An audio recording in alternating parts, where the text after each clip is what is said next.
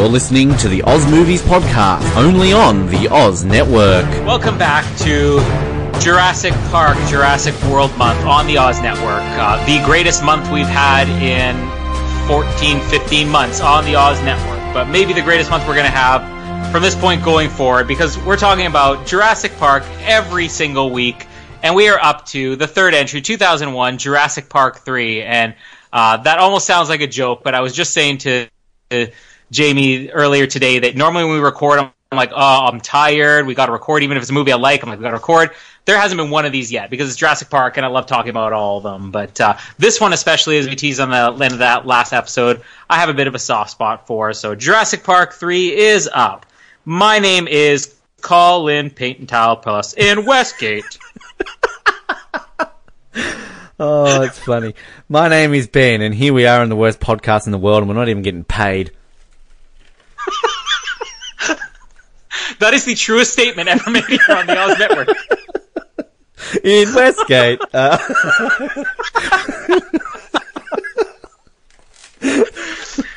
Look, this is seriously one of the most excited podcasts I've ever had the pleasure to be on. That sentence didn't really make sense, but that's how excited I am. I can't form sentences anymore. I'm so excited to be doing this one because I love all the Jurassic Park movies, and you eventually get those movies like we've talked about. Lost in Space is one for both of us, where people are like, wow, that movie's terrible, and we're like, no, we love it. We consider it a guilty pleasure. I don't even consider this a guilty pleasure. I'm just like, go into the movie for what it is, and this movie is so much fun. And I could watch this movie like every single day if I had the opportunity. I would do that. I was watching it every single day for a while when it first came out. Like, I absolutely adore this movie. And yet I completely understand the complaints people have with it. I just think, if I already said on the last one, if you combine Lost World and Jurassic Park 3, I think you get a perfect sequel. So this would be a fun one for me to cover at least. And I'm sure you're going to have some good things to say here as well, Ben. But why don't you start off just by telling us about your experience with Jurassic Park 3, because we already covered the first two about how obsessed you were with Jurassic Park as a kid. I mean, yeah, this film, first of all, as I think I've said a couple of times, I'm very bipolar on it. Like, one week I'll watch, like, yeah, that's actually so much more entertaining than I thought it was, and like, oh god, it's got some rubbish moments in it. And I think a lot of this rewatch kind of just comes with everything about this film. It's like there is so much about this film that I like, and I can look past the criticisms of it, but there's a couple of moments in this film that I just cannot excuse. But I mean, at the end of the day, it's so short, and it's got some great stuff in it that, really is a combination of, the books, that kind of a lot of the leftover scenes, and I'm sure we'll talk a lot about how troubled production this film had, and kind of just how everything was thrown together, and even the actors didn't know what they were filming while they were doing this movie. But my history of this, I think I mentioned briefly last week that I didn't even know this was happening until I saw a poster of it in a cinema. This was end of 2000, 2001, when, I didn't have the internet at home. I didn't use the internet a whole lot at school at this point. And I just wasn't aware of it. And I don't even know what movie I saw. And then I saw, like, the coming soon poster for Jurassic Park 3, and I'm like, what? So I was, very excited. And, of course, day one this came out, I saw it. Day one it was there. I was 14, so I'm pretty sure I enjoyed it. I remember when it came out in DVD, I was, day one buying it on DVD, and I remember the box you got with it, it kind of had two empty slots, so you could put in Jurassic Park and The Lost World, because I think I only had the first two on VHS, because I'm pretty sure when this came out in DVD, I'd just gotten a DVD player, so I'd only owned like 4 DVDs, and I'm like, oh, I've already got Jurassic Park and Lost World on VHS, I don't need to buy them on DVD. So, because I think this was back in that weird phase of DVDs when they would release it at a rental shop, and you couldn't buy it for like 3 months after it was available to rent. I don't know if you had that in Canada. No. So I remember renting this, and we used to have a DVD player that connected to the VHS, and I tried to record it onto VHS, but that's when they used to have the weird copy protection thing. So like some DVDs would let you do it, some wouldn't. I had a friend who every DVD would work for him. Like, the fucking asshole. Like, it doesn't matter what copy protection was on it, it worked. And if I wanted to record this video, he charged me, because my friend was a dickhead.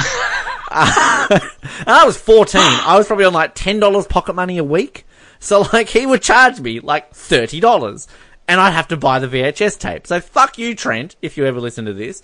So I decided to record this myself with all the copy protected lines in it, just so I could watch it. It was very unwatchable, people. But so when I eventually got it on DVD, I remember it was Easter, because I remember I was staying at my grandma's. She was like babysitting me and my sister for the weekend. And I remember like, Nan, we've got to go and get this. It's out today. Oh, we'll be, no, Nan, we need to get it now. And I don't think my Nan had a DVD player because she's my grandma. She's old.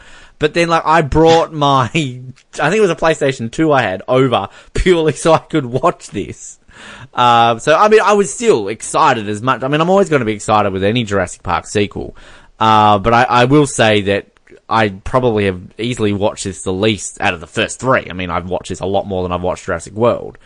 But I mean, I think there was like merchandise around it. I think maybe there was a couple of books I bought and like a couple of the figurines, and you know, I like the fact that they go out of their way to stand on their own as much. Like, I don't think we've really mentioned it too much. Each Jurassic Park movie is kind of the same.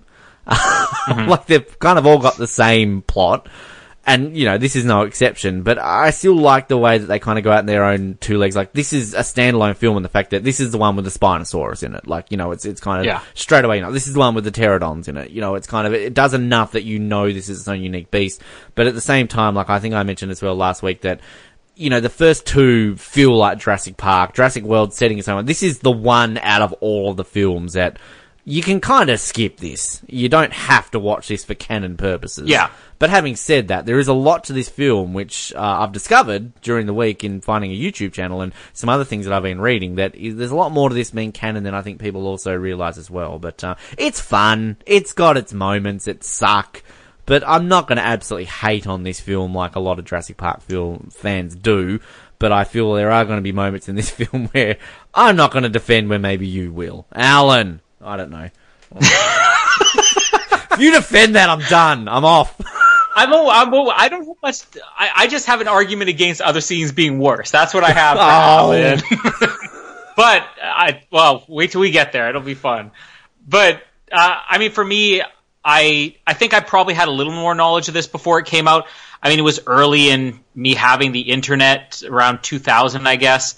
The first thing I really remember, I don't remember when I first heard about Jurassic Park 3. I probably just heard Sam Neill's coming back, and that was like, this is what I'm excited about. But I think it was the summer of 2000 when they released Jurassic Park and Lost World on DVD for the first time. It was like a 2-disc set. And I rushed out to get that. And one of the reasons was because they said the very first teaser trailer for Jurassic Park 3 will be included. Now, obviously, the movie hadn't even started filming at this point, so it was not going to be a real teaser trailer. But still, I was willing to, you know, pay all the money I had to get Jurassic Park and Lost World, not just to get them on DVD, but also to see that. And that was the first thing I did. Before I watched Jurassic Park or The Lost World on DVD or any of the features, I watched that teaser for Jurassic Park 3, which had nothing to do with the movie. It literally was just a shot of, you know, jungle. And then all of a sudden, like, the Jurassic Park 3 logo comes up and you hear a dinosaur scream. And I remember my brother watching with me and was like, well, that was pointless. And I'm like, yeah! And it is like the ultimate teaser. Like, it basically was an animated logo, and that got me excited. But I mean, as the movie got closer and I started to see more, I mean, I just remember this being a movie that it didn't matter to me what it was about. You know, with The Lost World, I would have seen it anyways, but I was curious, what is this movie about? What makes this interesting? Jurassic Park 3, I didn't care. It was just, it's another Jurassic Park movie. I'm going to love it. I was there opening day. I was there opening showing too. It was like the first matinee they had, because this is before like even midnight shows started becoming a thing here. And one of the reasons I really remember this vividly is because I can count on one hand the amount of movies that my mom actually went to with any of us. Like, it was usually give us money, we could go to the movies on our own. Like, I remember seeing The Land Before Time with her when we were little kids. There's Introduction to Dinosaurs. The Star Wars episodes 1, 2, and 3 she went to with us, and then Jurassic Park 3. And that was probably the only time I could remember actually going to a movie with my mom that wasn't just, well, everybody's going. Because she loved Sam Neill that much. It wasn't Jurassic Park. Like, she loved Jurassic Park, but like, she had no interest in The Lost World when it came out. My mom, from like the youngest age, like before I was born, was obsessed with Sam Neill, because I think going back to The Omen 3, which was, I guess, his big breakthrough movie, like, my mom was in love. Like, as far as my mom was concerned, there were 3 men on the planet that, that was like her hall pass, no matter who she was with, who she was married to. She's like, I got George Clooney, I got Sam Neill, and I got Eric Bana. And those were her 3 guys. So Sam Neill sold my mom on paying to see this for sure. It's a great trio. Yeah, I'm sure that you're proud as an Australian to have some Australian representation in there as well. But yeah, I remember seeing this the first showing here, and I think my first impression of the movie was just that was a lot of fun, and it was definitely different than the other Jurassic Park movies. But for what a lot of people complain about, this missing the science and missing the story, and just being, a nonstop 80-minute action monster movie, that's what I appreciated from the beginning. And it was funny, as soon as it came out, you just saw those split reviews, and we'll get to that on the end, where half the critics are like, this is just a dumb monster movie, this is not Jurassic Park, and the other critics are like, it's just a dumb monster movie and it's fun. And I kind of saw it as fun, and believe it or not, I actually saw this 6 times when it was in the theater. I think part of that was, again, when we get to the end of this, how bad the summer of 2001 was. 2001 in general is just a lot of disappointing movies, but this was one that I just enjoyed enough. And then it was short, and once it played at like the cheaper second run theaters, after it had been out 2 or 3 months, I'm like, I can go for $1.75 and see this. So I saw it 6 times. And of course, when it came out on DVD, just watched it over and over again. So I've definitely seen this one more than Lost World because I was more into it when it came out. But I just, we'll talk so much about this throughout, but I just love that this movie is embracing a different genre of monster movie. It's not the modern scientific, DNA thing that we got with Jurassic Park and Lost World. This is King Kong, 1930s, or Godzilla. And that is a lot to do with Joe Johnston as well. So, I mean, the change in director also was just bringing Joe Johnston on. This felt like a classic monster movie, which is what I loved. And I think you sum it up that, and maybe that's where I'm a bit more critical of it, the fact that I kind of like the wider themes that Jurassic Park has and The Lost World brings, is that, like, maybe, I've got a bit of a slight, like, oh, well, this film just kind of, it doesn't throw it out the door, but it just doesn't explore it. But, like, this is just kind of a real, just put your mind at the door and just watch it, it's fun, and it's such a short movie. Like, oh my god, I always forget, like, this is like a Disney-length movie, like, it's blink and you miss it, it's done. But I mean, I appreciate the fact they bring back Dr. Grant. I'm glad that kind of, pre-Jurassic World, that we kind of had a sequel for each Malcolm and Grant. And, Ellie's here too, but she really doesn't do much. So, yeah, I mean, I always appreciate that factor. I mean, the characters in this film, though, I'm sure have a lot to talk about outside of Dr. Grant. Yeah, like, I watched this. They're better than Lost World as far as I'm concerned. Eric, no. I like Eric. Eric's an annoying shit. I've written down so many negative things about him in this. I always forget how bad he is. But well, maybe he should have been a gymnast. That would have made him better. Him and Kelly have secretly hooked up after this. He's not 12. Like, fuck off. He is not 12. He's like 16. Well. Anyway, but yeah, I mean, it's just, I can never hate this film. That's one thing I'll say. And I think, like, as soon as Jurassic World came out, I remember leaving the cinema going, oh, that's the best sequel we've ever had, finally a good sequel. And, like, really, after all these years, Jurassic World kind of does diminish after a few years, and we'll get to that next week. Yeah. But, like, again, like, as much as I said Lost World, I appreciate more and more every time I watch it. I like it and really, think that is a great sequel. This, again, it just depends on the day of the week whether I'm going to love it or absolutely hate it. And not absolutely hate it, but, like, be really completely bipolar on it. And I think maybe you've got me on a good week here, Colin. That maybe I've appreciated it a lot more this time around than I have in previous viewings. So there's something for you as a bit of a teaser heading into this. I don't want people to get me wrong. Like, I love the whole, technology gone wrong, science gone wrong, intelligent stuff we got in Jurassic Park and Lost World. I love that. But I look at this movie as like a welcome break from that, because I feel like we got too much of that in the Lost World, where maybe that's one of the other things where the Lost World, there's a lot of good things about it, but I felt like they went too far with so many things, and it wasn't as enjoyable and it wasn't as fun, especially for the action. The action's not nearly as fun as it could have been. That this is just a break, and you nailed it in the beginning when you said, this is the one that it's almost like the spin-off in the Jurassic Park universe. You don't need this, not part of the overarching storyline. is just sort of there in the middle. It's like the Tokyo Drift of the Fast and the Furious series. You know, yeah, it has its significance, but it's just sort of the one-off adventure in the middle of the series that's just meant to be fun. And that's what I love about this, is that I don't have to commit to anything else. This can just be like, it's a break in the series, you know? It's something different. It's like Solo in the Star Wars movies. It's not the Star Wars saga, but it's just something fun and different. But just going to a bit of the history here, you know, I already mentioned Joe Johnston is directing this one. Spielberg, who of course had Lost World, he had done Saving Private Ryan after the Lost World. He did Amistad after that. He was in the middle of making AI at this point, which I often wonder if he would have done Jurassic Park 3 if it wasn't for like Stanley Kubrick dying, and if you know anything about him taking over AI, which was the last Stanley Kubrick. Yeah, thanks for dying. You robbed us of Steven Spielberg getting dinosaurs speaking English. Alan. Stanley. Enrique. But Joe Johnston, who, if you know your history on him, I mean, he goes back to the original Star Wars movie and was basically a Lucasfilm guy and an ILM guy, and slowly started getting his breaks throughout the Star Wars trilogy, and then started working more on the crew in like the Ewoks movies. Eventually became a director for Honey, I Shrunk the Kids, and this is why I say that this movie embraces that classic monster movie, because if you look at Joe Johnston's entire filmography, every movie he's made is emulating a genre of the past. Even if it's like Captain America, the First Avenger, it felt like a 1940s propaganda war movie, and he went within that intention. We made The Wolfman. It was the same thing, like a classic monster movie. Hidalgo was like, you know, a 1950s horse race adventure movie. Jumanji, obviously there's a lot of comparison, like classic Disney movies, and The Rocketeer.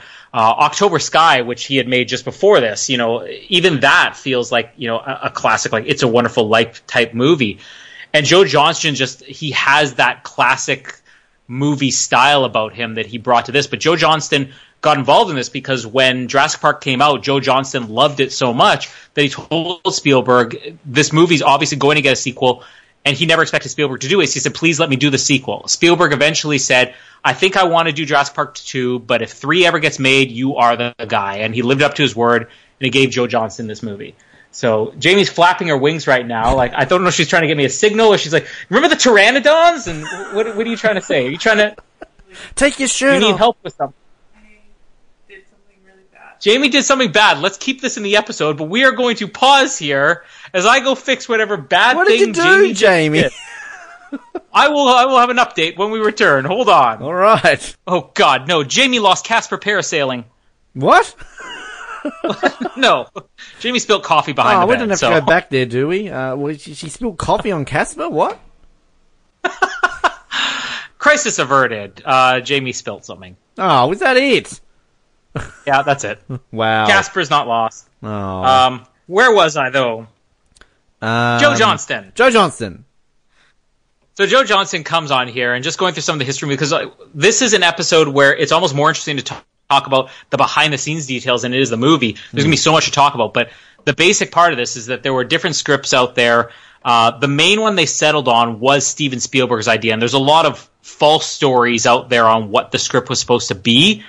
But after they had Sam Neill sign on, you know, they eventually settled on this plot, which was Steven Spielberg's story of a rescue mission where there were a plane, I guess, I don't know if it was going to be like a field trip or something like that, but you had like adults on one plane, kids on another plane. The plane with kids crashed, so you had a bunch of kids stuck on this island, and then the adults had to find their way back there to rescue the kids. Alan Grant being the guide. I don't know if he would have worked in the same way or not. They eventually decided to scrap that and go with just the family, which all the other stories out there are pretty much false. This is what Joe Johnston said, you know, when this movie was released on Blu-ray recently. There's a lot of other side plots, which we'll talk about throughout the movie, that got cut from this as well, because aside from this basically being rewritten at the last minute, and them writing this movie literally as they had started filming, which the same thing happened on the first Iron Man movie too. This was a movie without a script, and they were filming already. As they got closer to, I don't know, finishing production or even the movie coming out, entire subplots that would have really expanded on the whole science and technology thing that we had in the first one, and dinosaur culture, was somehow cut from the movie with only a few mentions throughout, which I'll point out. But this was like a terribly troubled production, and one of the reasons I really love this movie is because I see it as a perfect example of how you can make an adequate movie out of a complete mess, something that makes sense and is fun and entertaining. And this movie probably would have never ended up being just this fast-paced roller coaster, almost theme park ride if they didn't have such a troubled production. But it was almost like a brilliant last-ditch effort on Joe Johnston's part to be like, let's scrap everything and let's just stick with what we have and let's just make it fun entertainment. And I think it's interesting kind of reading some of those other ones, and like the confirmed one I think also was that a lot of this, and you probably will allude to this, is that a lot of the side plot was based on dinosaurs killing people on the mainland, like in Costa Rica, and there was meant to be kind of like two things side by side, and there was a lot more to do with the pterodons and kind of, you know, an ending that was completely scrapped, which we'll obviously get to when we get to the end of this. And a lot of it reads to just what this film could have been. And it's interesting kind of, like you were saying about how this script wasn't even written when they were filming this. It was like 5 weeks before this film started filming. They basically started rewriting it completely. They'd built like $18 million worth of sets and everything to prepare for this film and cast it and everything. So it was fascinating kind of to read about all the things of that and just how troubled it really was. And like, yeah, like I agree with you. To consider the film that we get right here, out of a movie that was so troubled, I think is pretty decent, whether you love or dislike this film or not. And I think the one rumor that always circulated with this too was about, Jeff Goldblum being in this again, that apparently he started filming, but he like broke his leg or something like that and was like, oh no, my cameo, it means nothing. But then in a recent interview, he said, like, that's completely not true. I was never even contacted for Jurassic Park 3. You know, that was a long-going rumour for a long time there as well. But, I think kind of based on the knowledge of just how troubled this film was, as I said, to get the result we get is pretty decent. And, like, as you said, there's lots of elements in this film that still you can tell were based on what we were going to have. I think there's a bit around the Billy backstory that's always rumoured that Billy was meant to have a lot more to do with this than is implied, and hence why there's a few little moments where it's kind of like, how does that make sense? But, we'll get to things like that. And the funny thing is, I think because maybe they had done this change with the script so close to when the movie came out, we really have no way of confirming this, because usually you would go by deleted scenes to be like, oh, well, here's the subplot that was kind of, one of the best examples of that would be, you've seen all the original Superman movies, including Superman 4, I'm assuming? It's been a very long time since I've seen them, but yes. But like Superman 4 is a complete disaster of a movie, and yet when they eventually released like the huge special edition set with all the movies, you saw like half an hour of deleted scenes for Superman 4, and it's like, wow, that half an hour changed the movie and would have actually made it a better movie. Batman v There's Superman. basically no deleted... It's what? Batman v Superman as well. Yeah, exactly. Like, this massive amount of deleted scenes. But with this, they basically don't exist, which leads me to believe that because this was being rewritten on the spot and they were making up a lot as they went along, a lot of these little things just got cut as they were writing the script. So therefore, Joe Johnston made that decision of, let's tighten this movie up and, just make this, hour and a half blockbuster monster movie and leave all the science stuff behind while they were filming, because even Joe Johnston has said that the first cut of this movie was 96 minutes. Now, we basically have with credits, 92 minutes. Let's say if there's like 8 minutes of credits in there, I mean, we're still looking at maybe 8 minutes were cut out of this movie, period. And there's no way that all these side plots were cut. So it's so unusual that you could have a movie where there was so much bigger stuff planned, and yet they basically said, let's not even bother to film it. Let's just change directions now. And they've never been released, if I'm not mistaken, the extra 6 minutes. Like, I mean, I think we didn't really do it justice enough last week, the amount of deleted scenes that were removed from The Lost World. I think it's the most of any Jurassic Park film, and I know we alluded to some of them, but go back and watch them. Like, that there's never been a director's cut release of The Lost World, and I'd love to see one. I mean, I guess we could probably edit one and make it ourselves.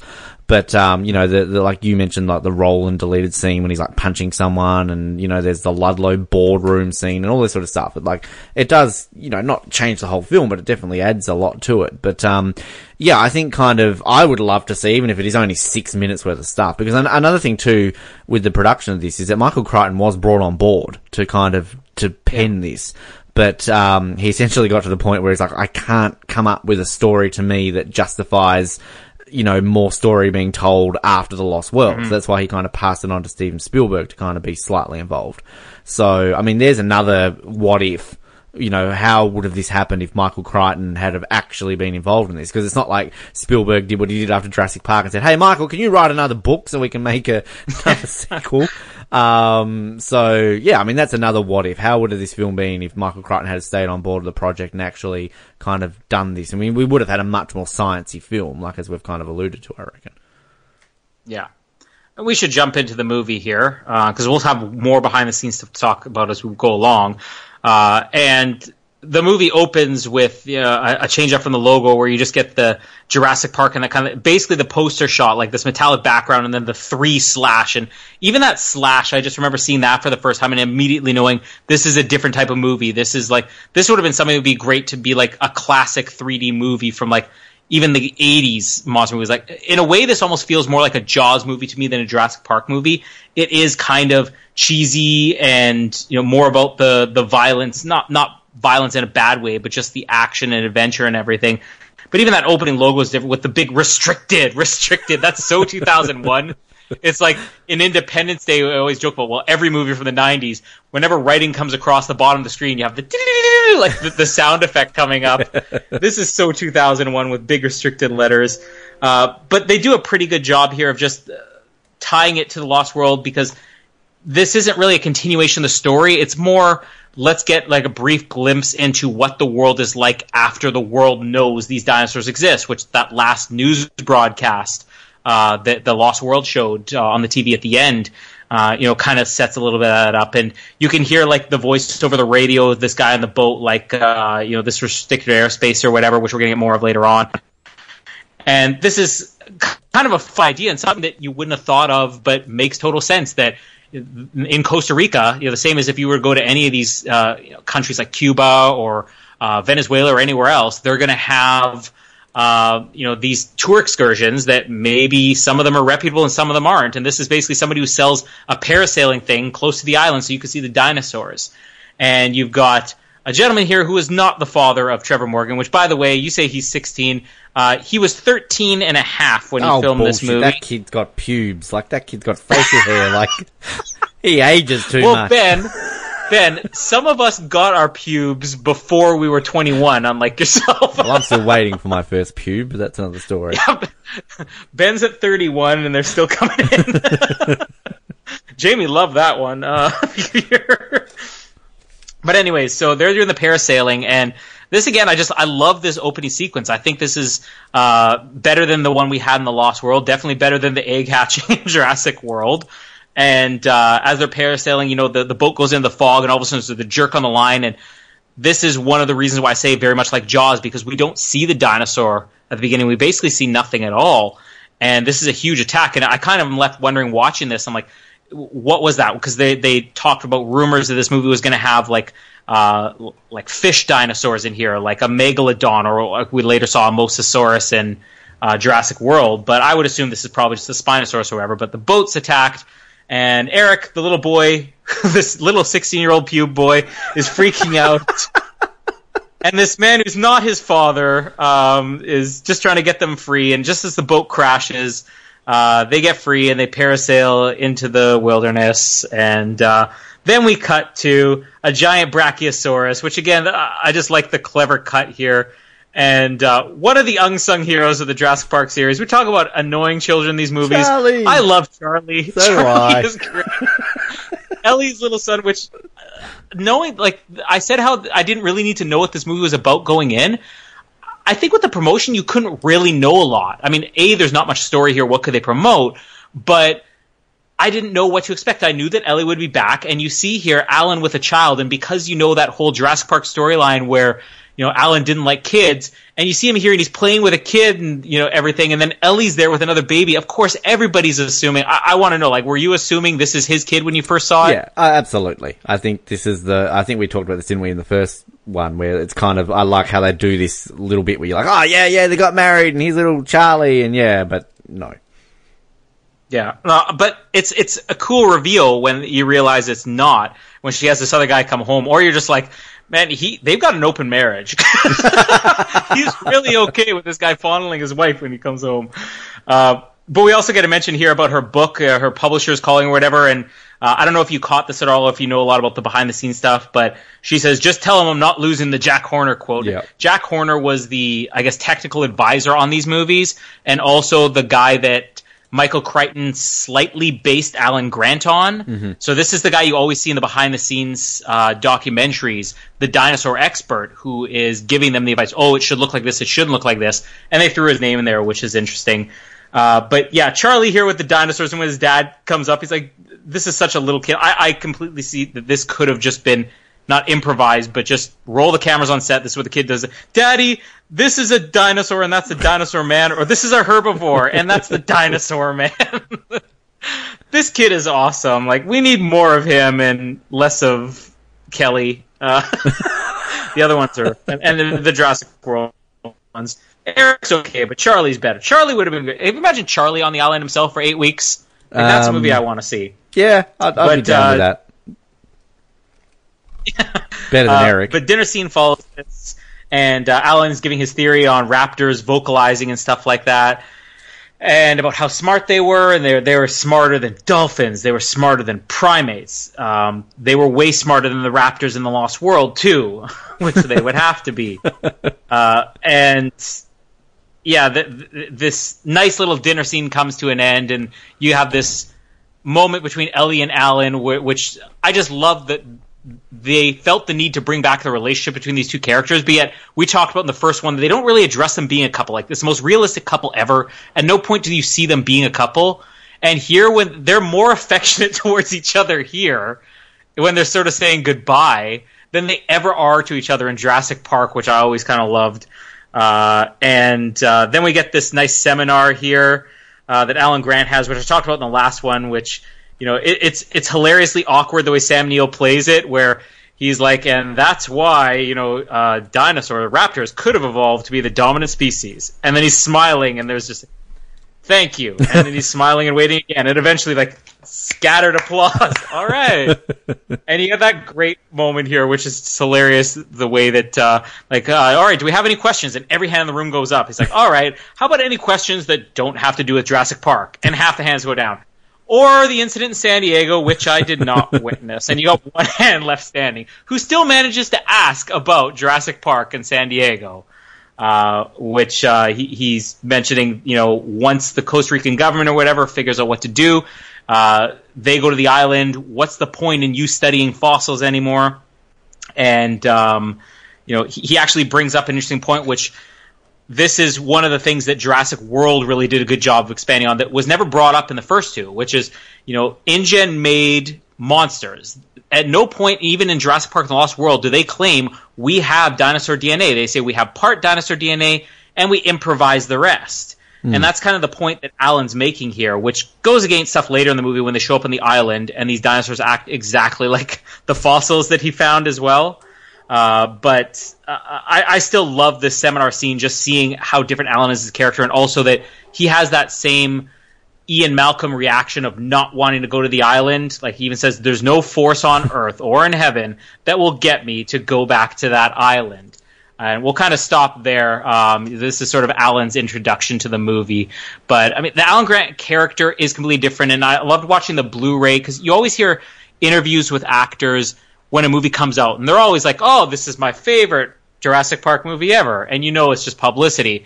But the Blu-ray, which was released 10 years later, and they have recent interviews with Alan Grant, or Sam Neill, I guess he is his own person, but Sam Neill talks about how he wasn't saying that he said he enjoyed the movie, but he said personally he thought it was more interesting to play this Alan Grant than it was 1993 Alan Grant. And I like the subtle differences in the character we get here. He has more of an arrogance about him. He doesn't have the fear of Ian Malcolm. it's more just like, no, this is wrong. There's no point to going there. So lots of scenes start there. We basically covered a third of the movie there. And the credits are on. Yeah, well, exactly. One of the best ones. I don't know if he did the commentary during when like the release of the initial DVD or it was kind of later, but I think it was on one of the releases of Armageddon when they've got Ben Affleck on there talking about it, and he gets there and he's like, "Oh, I always question Michael Bay why they didn't just train astronauts to dig rather than getting diggers to be astronauts." And Michael Bay just told me to shut the fuck up and film the movie. So. just like really honest Ben Affleck there about Armageddon. Yeah, I like the introduction when they kind of have the ripples on the logos. I think that's kind of like a nice little touch. Got to raise a question here. So we get Isla Sorna, 207 miles west of Costa Rica. Fair enough.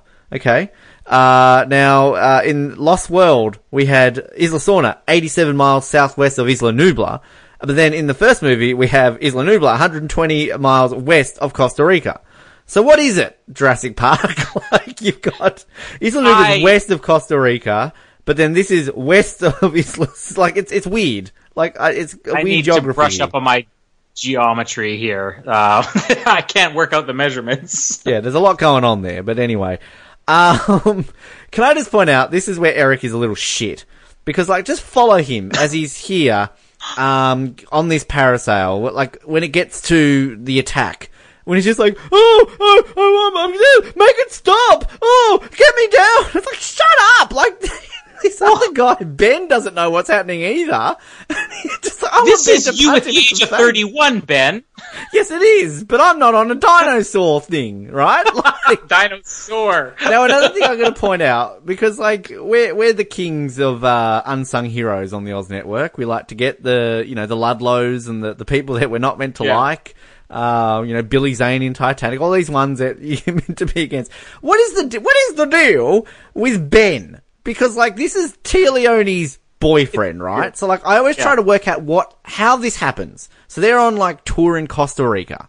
And Tia Leone's just been like, hey, I'm just gonna have the day off. What are you gonna do today, honey? Oh, I might take Eric on a tour. Oh, okay, what are you gonna see? Oh, just to Paris. Oh, okay, fair enough. And, like, Tia Leone does not give a shit about Ben in this movie. Because, like, even later on when she finds him dead, and she's all like, and, William H. Macy's all like, oh, I'm so sorry about Ben. It's not Ben, it's Eric. Like, who is Ben? This nice guy who's like, decided to take the kid out for a parasail. I found this funny too. Like, we don't find out a lot about the relationship. One of the things I love about this movie is they pack a lot of character development into a very short period of time here for all the characters. But there's still the question of this relationship and the timeline and everything. Because they say the Kirbys have been divorced for a year. No, not separated, divorced for a year. So I'm not going to say she moved on quickly, but there's a moment where Paul says, like, he talks about Ben, where he's like, oh, you throw somebody like Ben Hildebrand into the mix, I'm assuming, based on all this, that, like, this was like their neighbor or something. She was having an affair because Paul's very familiar with this Ben guy that she's been dating for only a period of time, where I would love to know the backstory here about, she didn't like that he didn't like swimming. So she's like, I want a man who can swim and parasail. I want me some Ben Hildebrand, the guy next door. And then she just hooks up with him and he finds her in bed one day with Ben. Not Ben Hildebrand! There's a spin-off. Ben Hildebrand, a Jurassic Park story. Can I just point out, like, I like Tia Leone. Like, I always kind of, I like her in Deep Impact, the fact that she was married to Dave Duchovny, there's all things about her. I cannot stand her in this movie. I think her character is terrible. But also the fact, too, that, like, she's a fairly attractive woman. She has no standards, though. Like, this Ben Hildebrand looks like a wildebeest man, and nothing against William H. Macy, but, I mean, come on. Like, David Duchovny, William H. Macy. Who would you rather? But, like, at the same time, I'm not saying, like, she's the most attractive person in the world, but, like, she's moderately attractive, and, in some of her movies, more so than others. Like, in this, they really made her look like soccer mom here. Like, it looks like her standards are down, too. Like, I don't know. Everybody in this movie is just meant to be so plain and average, too. And maybe we just see that because we have beautiful Sam Neill standing next to them all, where everybody looks so average. Oh, what about beautiful Billy, Alessandra Nivola? Like, you know, I'm sure Jamie would go there. But like... Yeah. Well, Jamie had another favorite, which we'll talk about later. Oh, was it Udesky? It's got to be Udesky.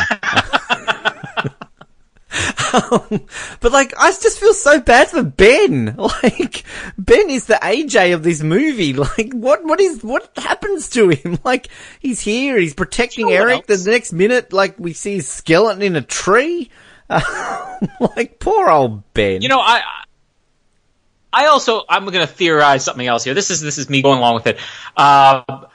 So, you know those types of, like, divorced parents where the kids take it hard, and then the mom finds a new boyfriend, and the kid's like, I don't like this guy. So the guy just tries to bribe him off. Like, I know my mom had a few boyfriends like that, like after my dad died, where you could tell the guy was trying to buy us off, you know? I need to get the kid's approval. I could totally see Eric just giving this guy the cold shoulder as they're on vacation in Costa Rica. It's like, hey, what if you see some dinosaurs? So this poor guy is just trying to impress his girlfriend's kids, and he takes them on this terribly expensive parasailing tour of Isla Sorna, and he dies in the process. He loses, his girlfriend. He loses his video camera. Somehow he lost his shirt because the corpse that shows up later is shirtless. So I don't know how that happened. This guy loses everything. Yeah, we need the Ben Hildebrand story. Come on. I want Jurassic World 2 to have that little girl that we keep seeing in the scenes to be like the long-lost child of Ben Hildebrand. Like, she's just like some sort of like revenge. Or James Cromwell is Ben Hildebrand's dad. Like, I started all of this to get justice for my son. But like, you're so right. Justice Like, for Ben Hildebrand.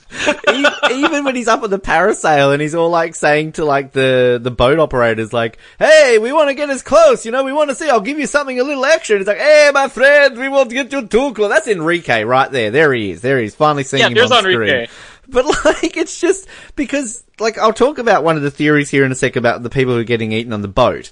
But like, how does Ben die in that tree and Eric just does a runner? There's another reason why Eric's the worst, because clearly Ben's in that tree in a parasail. He's getting eaten and Eric just buggers off and doesn't even help his friend. And then like somehow he decomposes in the tree in 8 weeks. Like, what? Anyway. Justice for Ben. We'll get to that. The humidity of Costa Rica, maybe. Maybe. But so the boat, I always wondered like who eats the crew on the boat. And I was with you. I always thought it was the Spinosaur. Like, I thought that was kind of what it is.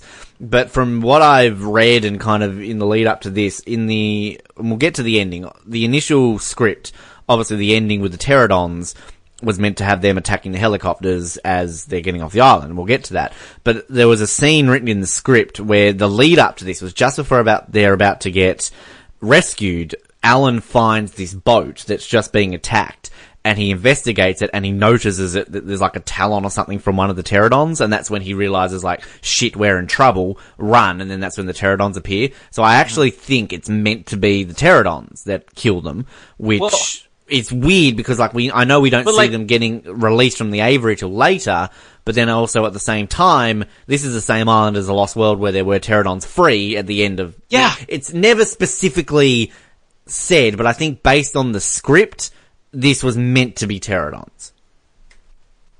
Mm-hmm. So that's the script. Like, they probably never filmed the scenes either. Yeah. Because one thing I think we should also definitely clarify here, because I always had a thing with this film, like, how are they on Isla Sorna and there's like a Spinosaur, yet we never saw that in the Lost World. And there was a lot of these theories of video, and I'll give this guy a shout out. The channel, Clayton Flaughty, excuse me. He's great. He's got great videos on there, and he goes into a lot of depth about things like this. And he's got one where he like explains about like where was the Spinosaur in the Lost World. But like these are meant to be on completely different ends of the island. So like the Lost World was like on the north side, this is on the south side. And I think a lot of that can be told because like the Lost World, like the scenery is very, like the forest is different. This is very tropical in Jurassic Park 3, whereas Lost World, it's not. It's more woodland and everything. So that's where it's meant to be implied. So, I think that's kind of a key thing to note, that these are meant to be different areas, even though there is one bit which we will get to, which was kind of meant to be based on the Lost World, but that's another story. But anyway, we'll get through that. But Eric's a little shit. I'm sorry. Just like, make it stop, and then when he gets released, it's like, ah! Like, no, I'm not a fan of Eric. Sorry. I like Charlie though, even though again, he's a little kid. Can I just also quickly point out, just really quickly, looking at the cast here of Jurassic Park 3, that I actually think that guy in the boat is Enrique, because it says here, Julio Oscar Mecosa as Enrique Cardosa. So can we just point out for the canon of Jurassic Park that the guy on the boat is Enrique? Like, I know Enrique's like John in Latin America, but like still, there we go. We've connected the dots. And he's sadly the guy who played Enrique. Actually, girl, how disappointed is she? Yeah, she's devastated now. Something is dead. And in real life, Julio Oscar Mecosa, who played him, died last year. That's sad. Anyway, but yes, I like Alan. Charlie, actually, they're herbivores and they wouldn't fight, but these two are. And I love the way that Alan makes that noise, like "rawr." The one bit that I actually never noticed into this rewatch, and I think it's a real little subtle blink and you miss line, which is very important for the end of the movie, is when Ellie's like talking about her husband, Mark. Oh, what is it that you do again, Mark? Oh, I work for the State Department, just going from country to country or whatever. So like, oh, okay. That makes sense towards the end that he can pull a few, strings and everything. I think you're right about the whole, Ellie and Grant's kind of like the first real, the nicest scene we've had between them. The one thing that I think takes me away from this movie compared to, and this is maybe a criticism I have for it, it's got a very weird editing style to it. And there's a lot of moments in it which really just don't, like, compared to the first two, and that's maybe what takes me out of it, is particularly when we get to this bit when Grant's like, no force on earth or heaven could get me on that island. The way they, like, zoom in on his face, it's kind of like, okay, I wonder what's going to happen here. It's a bit cheesy. I don't think it really fits with what we have in Jurassic Park, and I think kind of Jurassic World does that a little bit too. But, it's there. But why is Dr. Grant in a seminar and everyone's bored? Like, I don't get this. Like, this is a guy. Yeah. And we talked about this last week with the media attention around, like, dinosaurs being real. This would be a huge frickin' deal. Dr. Grant's surely, like, a big celebrity based purely on his books and that he's seen these dinosaurs. We kind of saw it a little bit with Malcolm. But, like, even if he's giving a boring lecture, like, we've all been to things where we want to see someone famous, and it's kind of boring, but we don't give a shit because there's a famous person in front of us. So, like, I just don't get He's Captain Phillips. Captain Phillips, exactly. Good comparison. Like, why is everyone walking out on him? Poor Grant. But I always like that bit when, like, everyone puts their hand up.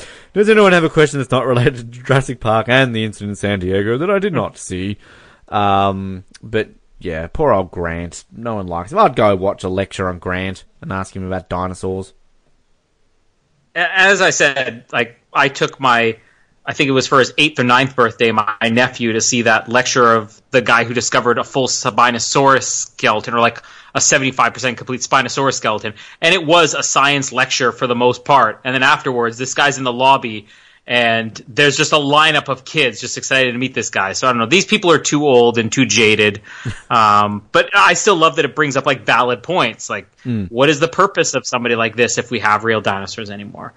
So the actual plot is about to start here, though, is now we get to meet the mercenary team very briefly. And this is another cool tease that the movie has, because you think it's going to be something bigger than it is. Like, they get this big introduction with the plane having the plane having the face painted on it.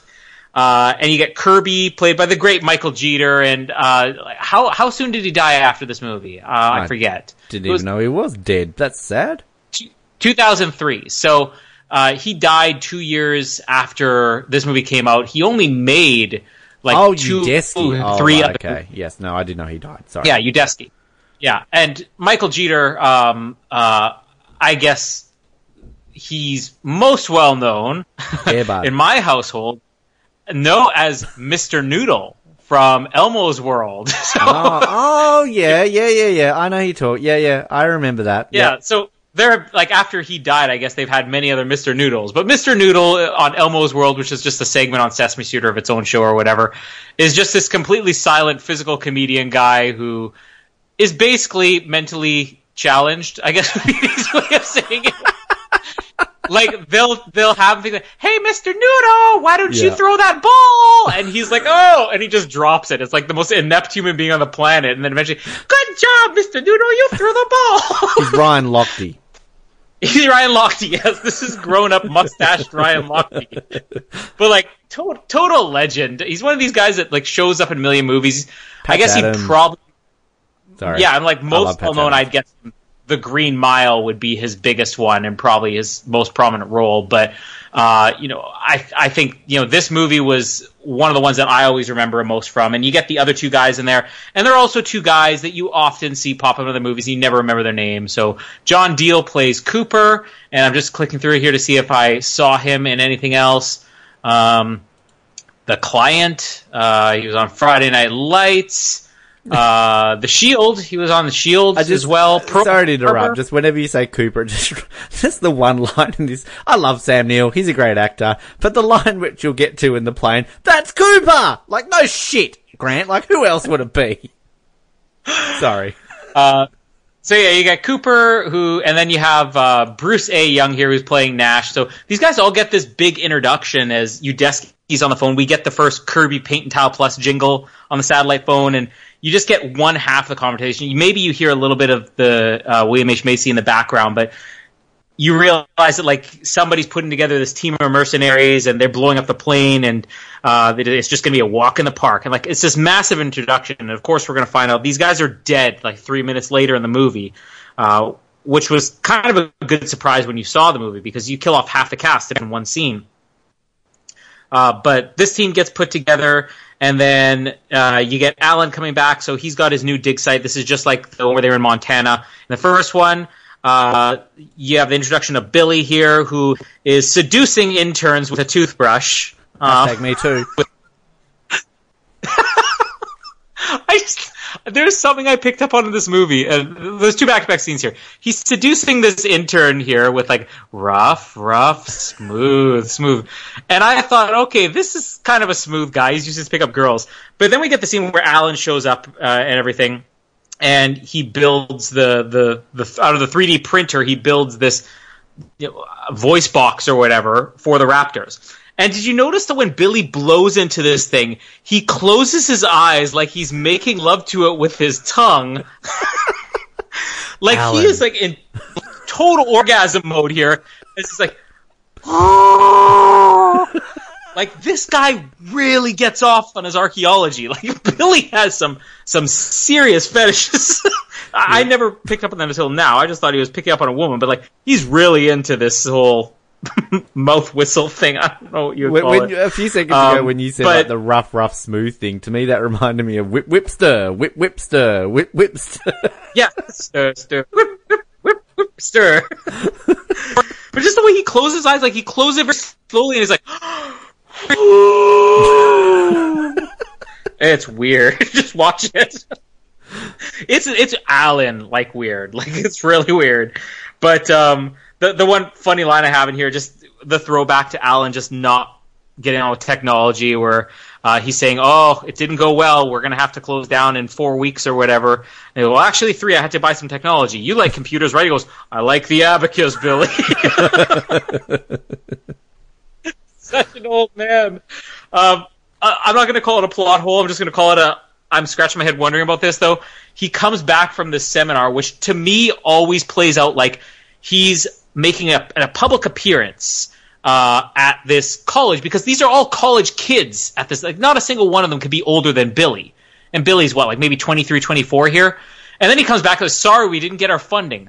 Like, are these just a bunch of rich kids who are going to give him money? Like, he's not doing a seminar in front of like the top scientists or billionaires.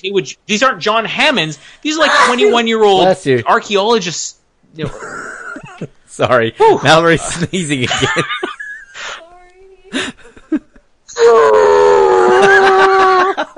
The resonating chamber of the Velociraptor. Achoo! Yes. But I just don't understand why Alan comes back all disappointed. These 20-year-old kids didn't give me my funding. But yeah, so after this, we realize they're down and out. They need the money. They got this really cool thing where they could hear what the dinosaurs sounded like. And then Kirby walks in the door. So now we get the proper introduction to the great William H. Macy, who, I mean, you could say what you want, like, Téa Leoni's not great in this movie. I mean, this isn't her best. But, like, William H. Macy doesn't have much of a character either. But, like, I love William H. Macy in this movie. Maybe it's because we get to see this dual character where you think he's, I don't know, John Hammond meets Richard Branson here at the beginning, and then you find out, no, he's the hardware store guy. He's Al Borland, basically, is what you find out as the movie progresses. But he basically says, I just have a proposition. Will you meet for dinner? And I don't know if this is what we're talking about Billy's involvement, because Billy's already in on this. Like, he's just saying, oh, yeah, we'll be there. And Kirby later mentions having talked to Billy and everything. Then we get them showing up for dinner with, let's just say, maybe one of the worst official theme songs any movie has ever had. Like, I know a lot of people out there like Randy Newman. And, like, You've Got a Friend in Me kind of in a way fits the story. I don't know why Big Hat, No Cattle... the most, like...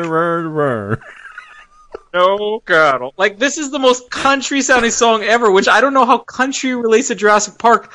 And it's not like you can have a movie where this is a song playing in the background. They paid big, big money to have Randy Newman do a theme song to Jurassic Park 3, which is included on the official soundtrack as the only song on the soundtrack. I was looking at the soundtracks the other day, and this comes on, I'm like, what the fuck is this? I'm like, oh, right, okay, yep. Yeah. You get to the end, like, da-da-da-da-da-da-da, and then all of a sudden, Big Head, No Cattle. Like, what? Well, they are in Montana. They've got to entertain themselves somehow. I will say, it suits the scene. They're showing up at, like, this country-type pool hall or whatever. It suits the scene, but why all this money for Randy Newman? And why... I don't know, does You've Got a Friend in Me make sense in Jurassic Park? Like, this is the only Jurassic Park theme song as well. Am I wrong? No, you're right. Like, you know, we didn't get, I don't know, Celine Dion singing something in, like, Jurassic Park. Like, you're getting eaten, there's nothing to fear. I don't know. Oh, that's the end of the song. All right. Oh, right. It's a very short song. Celine Dion was, you know, just busy that week. That's all she could write. Yeah. Whoa, did you hear that one? What the hell happened there? Jamie's just seen a shirtless something? What's she doing? Everybody's doing impression of the raptor resonating chamber here.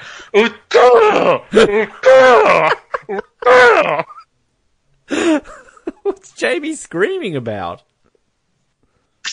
That was a sneeze, actually. Oh, was that a sneeze? Oh my god! Yeah. Hers usually a sharp laugh. It really did sound like the rapper.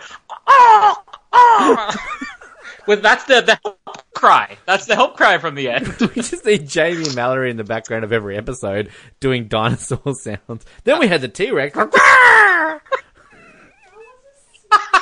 Yeah, this is sound effects to our Jurassic World month. And in comes Owen. Ooh!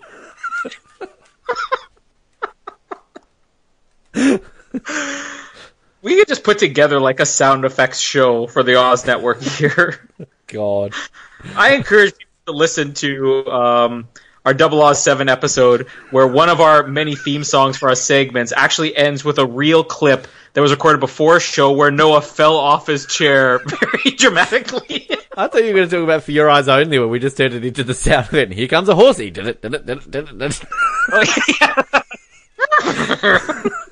Mustasha on a horsey. One of the best names ever for an episode. Mustasha.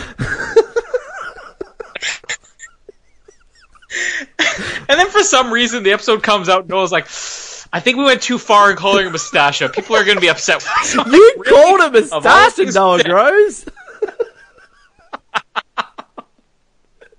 Yeah, it was a habit, doesn't he, Noah, of saying the wrong thing and then other people get the blame for it. Noah.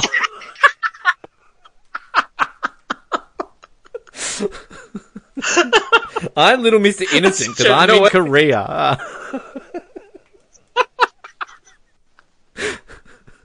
Oh, can you imagine the damage he's causing with saying the wrong thing in Korea right now? Oh, you know why that Trump cancelled the summit? Because Noah said something wrong. Like... Then Trump gets the blame. Thanks, Noah. All right, the Kirbys here at dinner.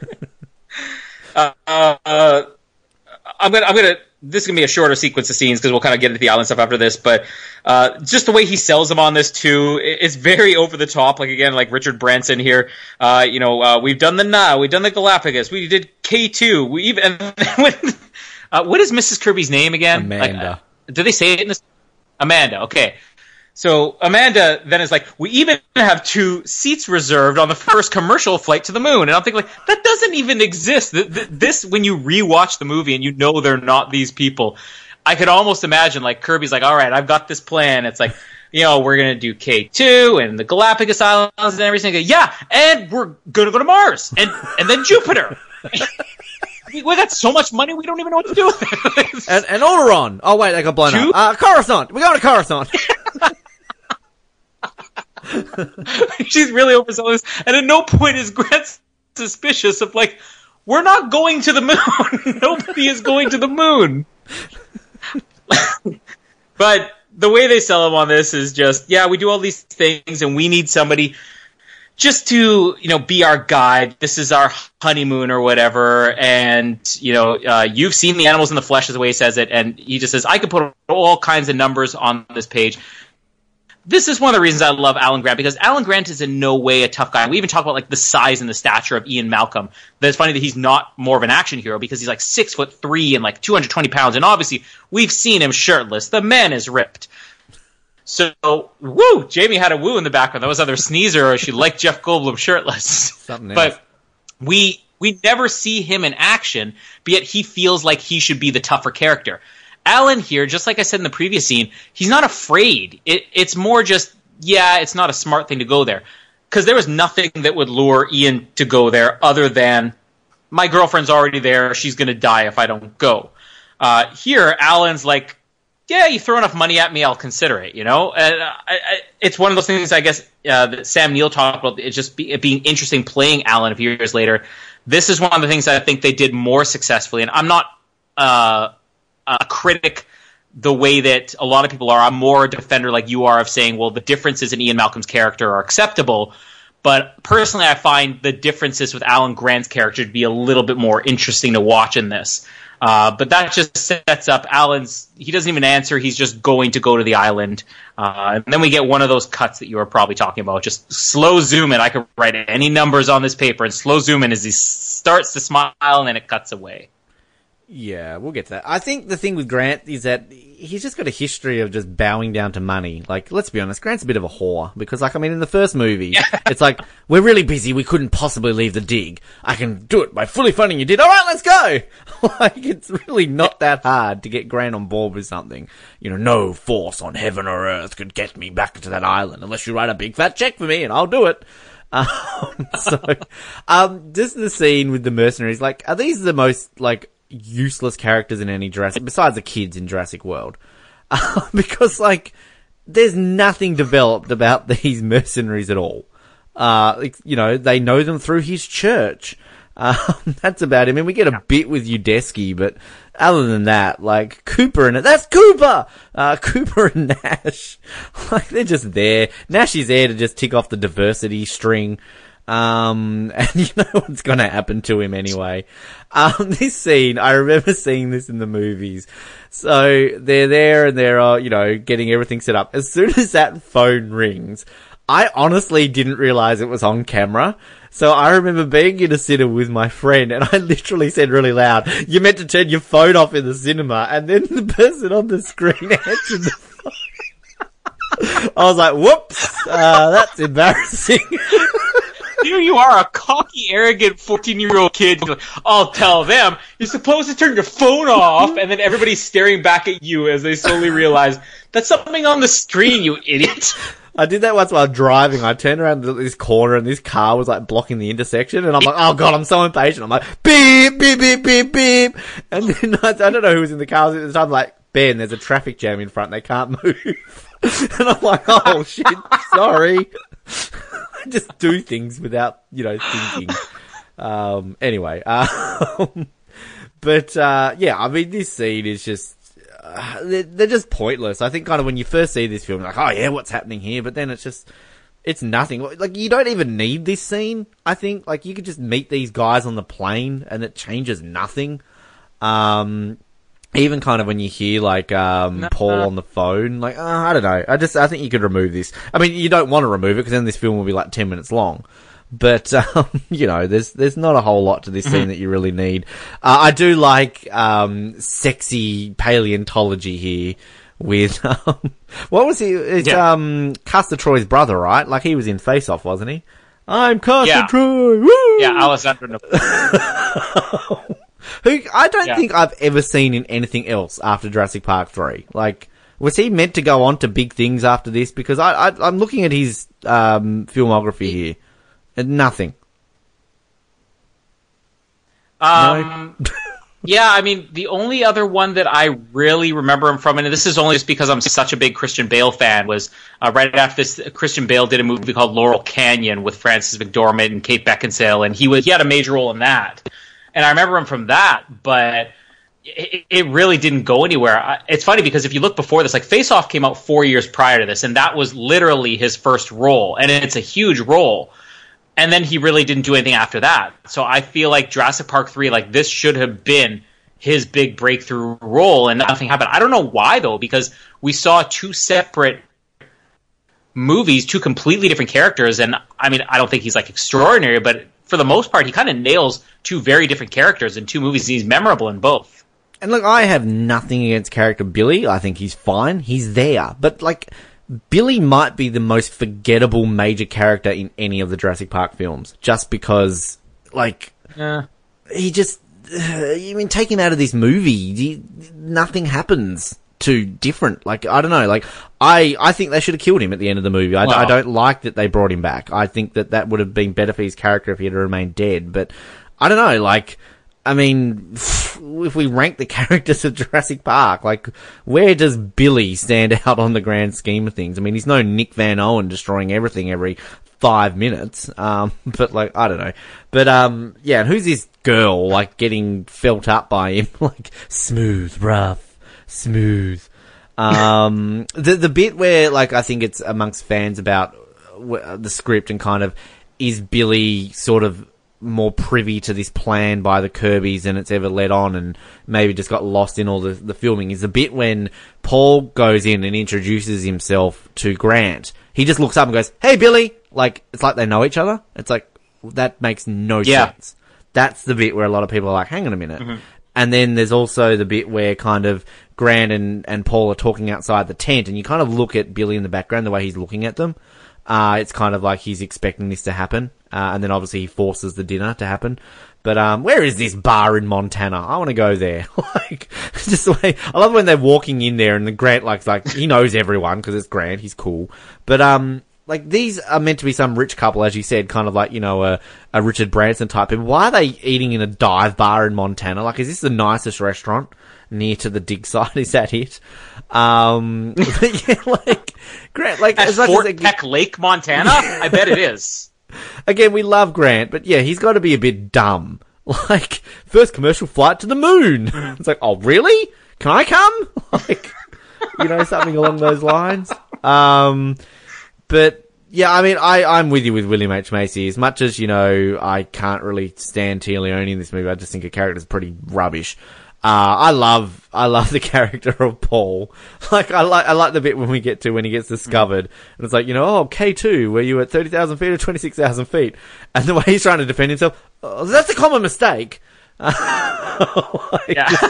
so he's got a really good way about it, like, of really, like, actually digging himself out of things. So, yeah, I like William. Anyone who's married to Felicity Huffman's a fan of mine. So, yeah, I like William H. Macy in this film too. A fan of yours? Yes, they like me because of Felicity Huffman.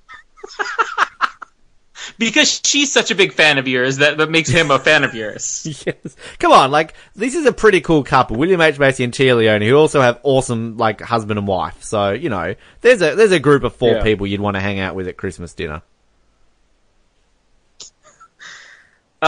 So now we're going to get into the scene we've been waiting to talk about. You know, quickly we'll just mention... we get introduced to Billy's lucky bag strap here, which Just I just like when he's telling the story. Movie. Come on. How is it ripping up the second movie? Sarah's the Lucky Pack. Bag. It's like 2 movies in a row with a lucky... Yeah. Like, all the Jurassic Park movies are about lost kids and lucky packs. Yeah, true. But with this scene, first I just think it's funny that Alan says to him, even with what I pay you, couldn't you afford a better bag? Thinking, like, he's an intern. Like, why? Maybe Alan wouldn't be running out of his money in only 3 weeks if he wasn't paying all these interns who by nature should be working for you for free because they are interns. And Billy's, like, not exactly poor. He can afford to go hang gliding in New Zealand. Like, Jesus. Yeah. Yeah. Exactly. With all the sheep and all that, right? Yay, Colin made a sheep joke about New Zealand. I gotta play to our listeners. But I just like when Billy's telling the story, like, Billy's not a big, bold guy. Like, he's very quiet throughout this movie, and that's kind of just the way, the thing that's interesting about his performance, is that he's not a guy that panics or screams or anything. And I just love when he's telling the story here. It's like, yeah, I was hang gliding in New Zealand, and I did this, and then my thing caught, and then all of a sudden, wham! And he just gets really loud when he says wham, and then right back to his, and then this lucky strap saved my life. The wham was almost like, that was the moment where Mallory and Jamie all of a sudden are like, achoo! And you know that if this was Vince Vaughn and Nick Van Owen, so I was hang gliding in New Zealand. Oh, what were you doing in New Zealand? Women. 80% New Zealand women. Committing acts of terrorism and having a lot of sex. Bioterrorism while having sex. And I'm basically James Bond, but environmentally James Bond. I'm going to say this, like, I like Billy better than Nick Van Owen. Like, Nick Van Owen's that's kind of a big one call. of those fun... Well, like, you take away the urban legend we have created for Nick Van Owen being the true villain and the terrorist of this series, and, like, Nick Van Owen is in no way more interesting than Billy. I think Billy's slightly more interesting here because at least he has his own story arc that we're going to get to in a bit. Well, I mean, look, I see it, but, like, I think Nick Van Owen's more important to the plot of The Lost World than Billy is. I mean, like, yeah, okay, I get the whole egg bit, but, like, have Amanda stealing the eggs. It's going to be exactly the same thing. Well, have Julianne Moore committing all the terrorism, and then it's going to be the same thing in The Lost World. Julianne Moore wouldn't do that because her esteemed father, Dr. Harding, would not let her to do stuff like that. Oh, you mean letting the things all be done? Have Richard Schiff on the pommel horse and knocking off raptors from rafters. Oh, hashtag rest in peace, Eddie. I'm still not over that. Too soon, Colin. I still just love every time my nephew, it's like, I'm sad that Eddie died. I'm like, who's your favorite character in all 4 Jurassic Park movies? Eddie. Like, really? I think we talked about, like, Eddie's death being, like, the most, weirdest and the saddest one. I'm going to put Enrique up there on the boat now that we know that's Enrique. Enrique? That's why he wasn't answering. He was dead. Who are your other favorite characters? Enrique and Udesky and Cooper? Miss Ronnie. I like Miss Ronnie. That's not a joke.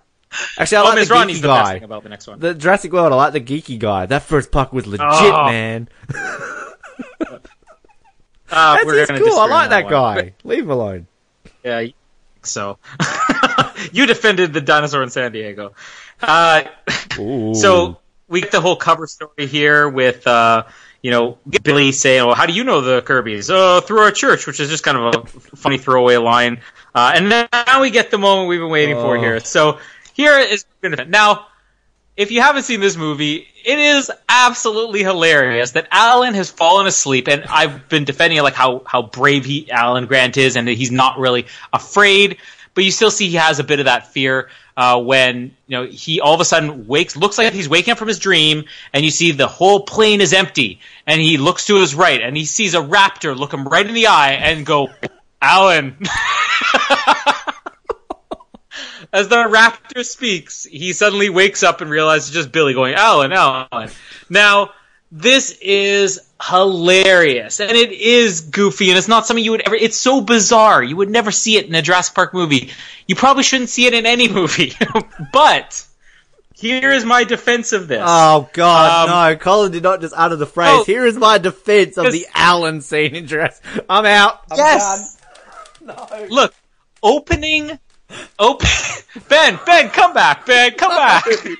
I can't, like, of all the bad things I've said, like, in my career on this show, about Die Another Day being good and defending songs and that, like, no, that is not a sentence anyone wants to hear. In defense of the talking raptor in Jurassic Park 3 that says, Alan. No, look, it's a dream sequence. I'll give you two reactions here. Opening day in the theater. Completely sold out theater. This comes up. And as soon as the raptor appears, you hear like 200 people gasp, and then all of a sudden burst out laughing. Now, clearly that was Joe Johnston's intention. It accomplishes what they intended for it to accomplish. It gives you a quick startle, and then it's like, oh, that's ridiculous. Now, is it a great moment? No, it's hilariously bad. But the idea that what you said last week, that you said this was worse than the gymnastics. It is! This is my argument for it. This is 3 seconds long. The gymnastics is the entire subplot of Kelly's character. And it is the moment that defeats the raptors for good. You have them doing battles with raptors in the cars. You have Ian fighting a raptor with a door. You have Sarah throwing raptors off roofs. You have guys getting chased for raptors in the long grass. And what is the moment that ultimately defeats the raptors? A 13-year-old girl swinging as a gymnast and then drop-kicking it out of a window. Now, that is a major part of the movie. It is the major part of the Isla Sorna climax of this movie. This is a 3-second shot. Okay, this is not something that I usually utter, like, out loud, but things that take 3 seconds don't always have to be memorable, alright? And this thing is just terrible. Like, no, there is no defense for this. None at all. Like, you can do this so differently. Like, I get the laugh bit, but like, A, why does he need to fall asleep? Like, B, wake up and there's Malcolm saying something to him instead. C, like, have a raptor about to attack him that's so scary. Like, oh, a raptor's about to attack me, it's on the plane. Like, this has got no purpose. This is like, if we have a James Bond movie. What? No, I don't want to know why. It's dumb. It's like if James Bond all of a sudden wakes up and there's a dinosaur standing on his head going, my name's Bond, James Bond. He wakes up, what? And it's like, James, you're asleep. Like, it's dumb. It's stupid. It's stupid. Okay, but in all fairness, when people have dreams, this is what happens, especially when you're in a half awake, half asleep. I can't tell you how many times I've been maybe watching a movie before bed and I'm falling asleep, but I can still hear the movie in the background. And all of a sudden in my head, I'm visualizing something happening in front of me. I can distinctly remember as a child having a dream where I woke up because I heard somebody talking outside my window, and there was my friend, was my neighbor, and my friend's dad. And the friend's dad was talking. And before you knew it, the friend's dad was a cow. Like a literal cow who was still talking in my friend's dad's voice. This is what happens in dreams. Like, do we need to see it? No. But it's a quick moment that gives you the quick jolt and then the laugh that's really funny, that's really stupid. And it still at the same time shows that Alan has some fear of these things. Could there have been a better way to do it? Maybe. But to say that this is as bad as the gymnastics scene, which is a major part of the entire climax of that movie. It is the entire subplot of Kelly's character. Like, the two aren't even in the same league. If they made this a subplot where Alan continued to fall asleep, like they're sitting there in the bird cage and Alan has narcolepsy. And all of a sudden, Alan, you fell asleep again. And he's got a dream where there's a raptor shaking him on the shoulders. Like, Alan, please wake up. Like, yeah, I can understand that being dumb. This is 3 seconds. Okay, the bit about the talking cow doesn't really, like, mean anything to me, because I know you grew up in, like, rural Canada, so that's probably a thing there, like, you know, talking cows. But, like, cows out your window talking. I just want to point out that, again, I've said some stupid things on these podcasts over however long we've known each other. Some dumb things. Alright, I've had you two hang up on me. It's been that dumb. The things I've said on this show. And I stand by everything I believe in. But Colin Hilding found a way to defend the raptor going Alan in Jurassic Park 3. Yes! Not me. No! Defending it against you saying the gymnastics scene was somehow better. Okay, like, the gymnastics scene is shit. It's terrible. But that's the second worst ever seen in the history of Jurassic Park franchise. This is the worst. No, there's nothing you can remotely... That is a scene. No. This is a line of dialogue from a creature. It's not even a scene. I want to see the behind the scenes of filming this scene. Because, like, there's this person with a puppet putting his hand in a raptor's head. And they've got, okay, action, Sam, wake up. No, not scared enough. Do it again. Okay, puppeteer. Like, it didn't look like he said Alan. It looked like he said George. Do it again with more, gusto. Do it. Go on.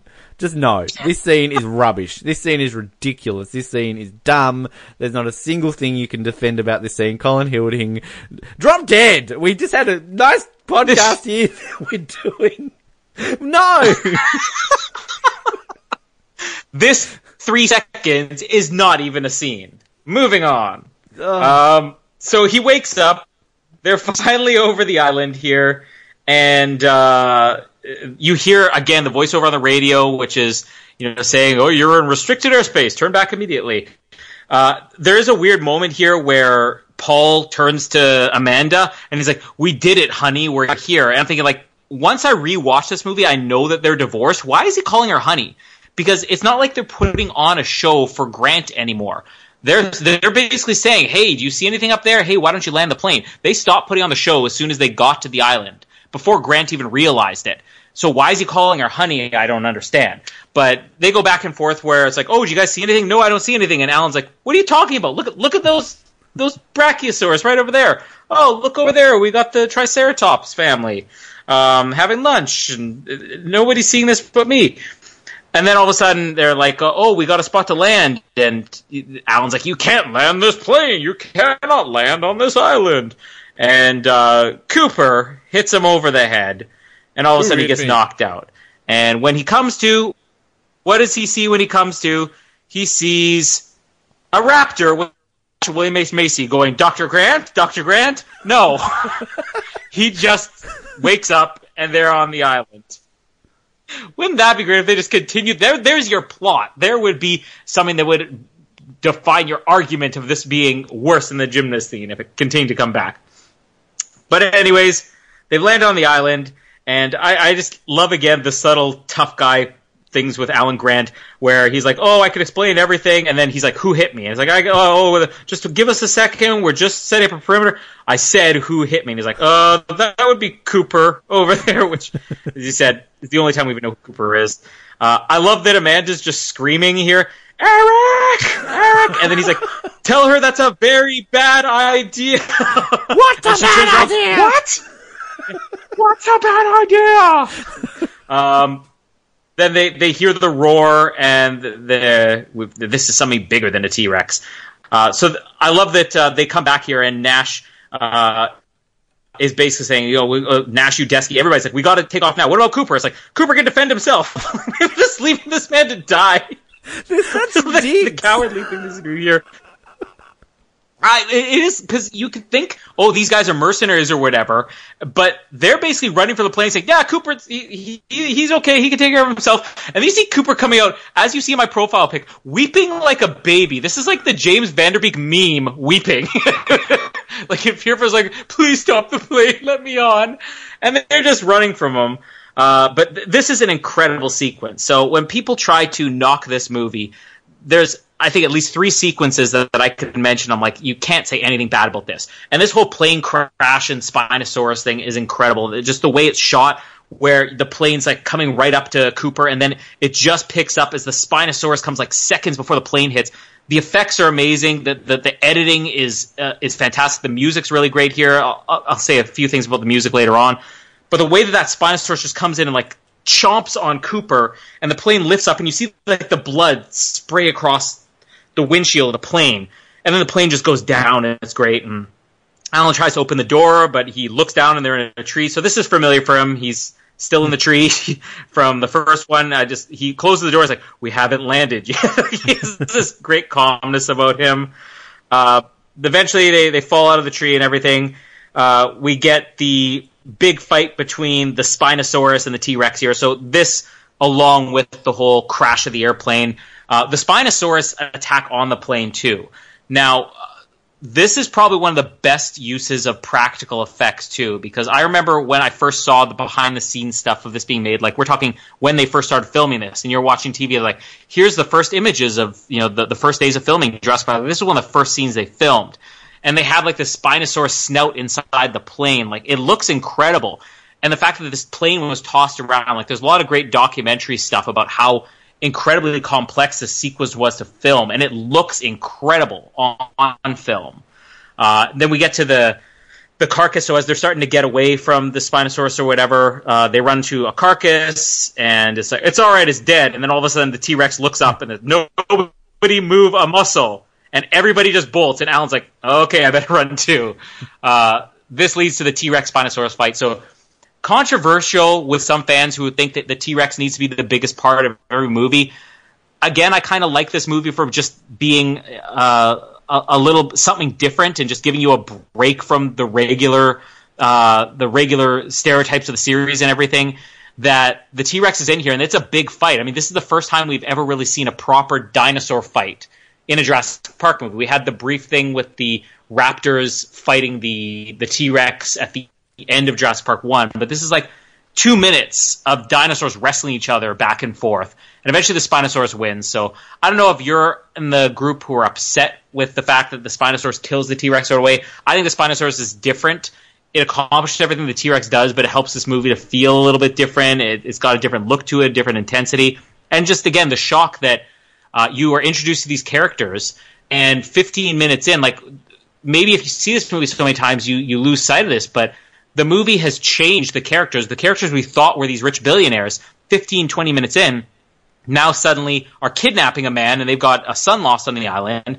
3 of the characters that we were introduced to at the beginning of the movie, which you think are going to be like make up this team, are killed off immediately. And then you have the T-Rex appear and is killed off immediately. Like, there were a lot of good surprises when this movie first came out, where like in the first 20 minutes, I didn't expect any of this to come. Well, poor Udesky. Udesky's not dead yet, but thanks for killing him off already. He's still there. But the one, it's not really a plot hole, but I mean, it's the one thing that I think the Kirbys go too far with, though, is that surely they could have just said to Grant, our son is missing, can you help us? And then that way we don't have to go through a level of this, like, you know, because we know Grant is going to go for money anyway. Like, hey, I'm rich, my son's missing, have some money. Okay, like, that's all he needs to do. And then we can still get a lot of this stuff happening. I love the island stuff is kind of fun. Like, as much as Teal Haney annoys me in this film, I do love the, what's a bad idea? Like, shouting at the thing with the megaphone. That's funny. And yeah, I love Grant, like, who hit me? Oh, that was Cooper. I always, like, wonder, though, when, they go off into the jungle, and then we hear, like, a couple of gunshots, and then they come running back to the plane. Like, what is the Spinosaurus doing to them? Because, like, we only see a bit of blood on them. Like, this is a vicious freaking dinosaur. So, like, why is it only a tiny bit of blood? But I do love that how much they are of a dick to Cooper. Like, they go running, we're gonna go right now. We'll just circle around the island. And it's like, what about Cooper? Yeah, he's a big man, he'll fight for himself. Like, these are like the worst people to ever be with. Like, they're shown, like, this is again why we didn't need that scene earlier on with them blowing up a plane. Like, what does that achieve? Like, these are meant to be close people. No, they're not. They just leave him behind. Well, hey, he'll fight for himself. They get in the plane, and yeah, like, when he's just standing. And what's better is that 2 minutes from now, we're gonna have the Kirbys going on this tirade about our son was lost on this island, and my boyfriend was lost on, our former neighbor was lost on this island, and our embassy wouldn't do anything about it. And meanwhile, they get there and they're like, let's abandon one of our team members. They, like, can we just establish in the world of Jurassic Park, no one gives a shit when someone else dies. This harks back to the very first movie. Oh, I think this was Gennaro. I think this was too. Moving on. Like, it's just like no emotional connection. Poor Cooper here. He's like absolutely terrified, staring down a plane like he's either going to get killed by a dinosaur eating or a plane running over him. He's got no choice. Standing in this thing. I love Nash when he's in the plane. Like, come on, man, you know I can't stop this plane. Like, he's one-liner. And like, Kentucky, I just love the Alan line. That's Cooper! I need He's Malcolm the one who hit me. Run him down. I need Malcolm to be in the background going, how many Coopers do you think are on this island? So show him some respect. But like, I agree with you for the most part about this whole sequence. Like, the bit where the plane takes off, you get kind of just the briefest glimmer of the Spinosaurus. And just, also, we went about Malcolm shouting out all the one-liners for the trailer in Lost World. That's Alan's job in this film now. Oh, it's the T-Rex? Sounds bigger. Yeah. Like, it's just, so many one-liners he has. But, I don't disagree with you for the most part. I do think the plane crashing looks a bit off when it crashes into the trees. Like, that to me looks a bit not right. And there's maybe one or two scenes with the practical effects of the Spinosaurus that I just don't think looks right. Like, maybe just one or two of them. But the rest, yeah, like, I agree with you completely. Poor old Nash getting eaten. I love when he's, like, being dragged out. And he's like, no, please help me! And he just gets, eaten. The thing that I also like, the bit when the plane's dropping down and when the plane's rolling and you've kind of got Alan's scream, like, on the window. It reminds me a little bit of, like, the first movie when you've got, like, Lex and Tim scream in the window as they kind of cut past it. Oh, yeah. But yeah, I do love when they come across the T-Rex and it's like, nobody move, and then just the chase. The fight, like, I know it's extremely controversial amongst Jurassic Park. Like, people hate this, like, there's such a portion of Jurassic Park fans who hate the Spinosaurus. Because they're like, oh, this is so untrue. And I think a lot of what has come out since this movie, based on what a Spinosaurus actually was, that's where a lot of people really are anti this scene, just because I think it's been discovered now that Spinosaurus kind of, like, walked on its 4 legs and, like, lived in the swamp. So, like, this is kind of impossible, but there's something about that, which I'll talk about in just a second. But I mean, this, to me, is maybe the best scene of the entire film. Like, the thing is, it's like this whole movie, it's so quick. Like, it's over in 60 seconds. But I just think it's epic. Like, as you said, this is the first time we've kind of got a dinosaur fight. It is, to me, the best looking dinosaur fight out of all the Jurassic Park movies. Like, again, taking out the first movie with a brief scene. We'll get to Indominus Rex versus, T-Rex and the Raptors next week. But I mean, I think the special effects in this hold up more than Jurassic World special effects, weirdly. Like, I don't know. I think this looks realer. You don't necessarily all see this as special effects, if you know what I mean. But also, for all those people who are big fans of practical effects and they don't like the CGI, this movie probably had the least amount of... I wouldn't say it has less than Jurassic Park 1, just because the technology wasn't there. But certainly compared to The Lost World. Like, The Lost World, Spielberg decided to go primarily CGI with a little bit of animatronics. This movie is probably about 50-50. Like, there's a whole lot of animatronics in this movie. In fact, I think there's only one dinosaur. The Pteranodons are the only ones that they had maybe one shot that was animatronic, just because they couldn't get it to work right. But, like, anytime you have the up-close shot of the Spinosaurus, it's animatronic. This entire plane scene is animatronic. The fight, one of the interesting things on the DVD or the Blu-ray, they talk about the fight, is that for the first time ever, they had an animatronic character, because they would have the Spinosaurus was animatronic, but then the T-Rex was CGI. So you have an animatronic dinosaur and a CGI dinosaur fighting, and it's seamless. You can't tell that unless you actually were watching the behind-the-scenes stuff. And we'll talk about Jurassic World next week with some of the special effects. Like, it's not hammy. Like, it still looks good, but it's like, there's that level now with effects where you can really tell, if you know what I mean. And I think that kind of, a lot of that is lost. And we'll talk about Jurassic World, that a lot of that is lost in the fact that they didn't use a lot of practical effects in Jurassic World. They kind of went full CGI. And particularly when it comes to the T-Rex look in Jurassic World, that affects it. But, I mean, I can see why people, I guess, are annoyed, because, T-Rex should be the star of Jurassic Park, fair enough. But I kind of, and going back to what I said at the very beginning, I like how this is a unique one. This is the film about the Spinosaurus. And we talked about this last week about how, the raptors were very briefly shown in The Lost World, and kind of they're back here. I mean, the T-Rex is literally in this movie for 60 seconds, and then that's it. And I don't know about you, but I remember seeing this the first time, assuming that we were going to get the T-Rex back again at some point, but no, we didn't. Like, that's it. Thank you very much for coming, T-Rex. And I love the T-Rex, but I'm fine with it being, kind of just here and gone. I think that the way they did this then in the Jurassic World and brought the T-Rex back in that hero capacity works really well. So I think kind of, you don't want it to be the same dinosaur. As much as we say these 4 films are kind of the same movie, at least kind of each of them has their own unique take on dinosaurs. Like, dinosaurs are the different, they're the stars of these movies anyway.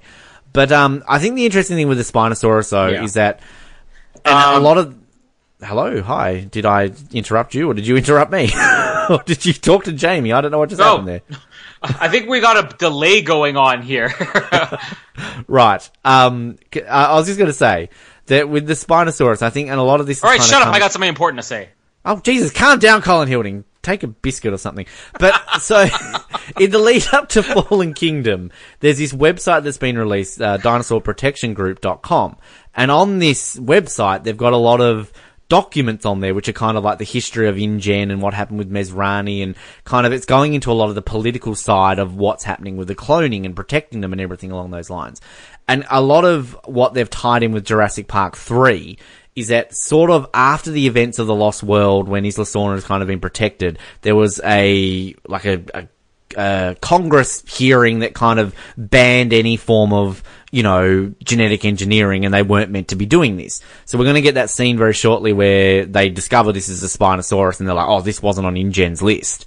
So InGen at this point were going behind all these government regulations and were making these dinosaurs as tests. So in the timeline, it's kind of the Spinosaurus was sort of created after the Lost World and then put on Site B as kind of a test. And there's lots of fan theories that the Spinosaurus actually was genetically modified, similar to the Indominus Rex. So there's a big fan theory out there that the Spinosaurus actually is the first genetically modified dinosaur, not the Indominus Rex. And there's some interesting theories about it, like read about it, the videos on it, very fascinating. I don't know what I believe on it. I mean, this is kind of the theories they had on Spinosaurus at the time, but that's where a lot of people also argue, like, that's the only way it could beat the T-Rex because it was genetically modified and all this sort of stuff.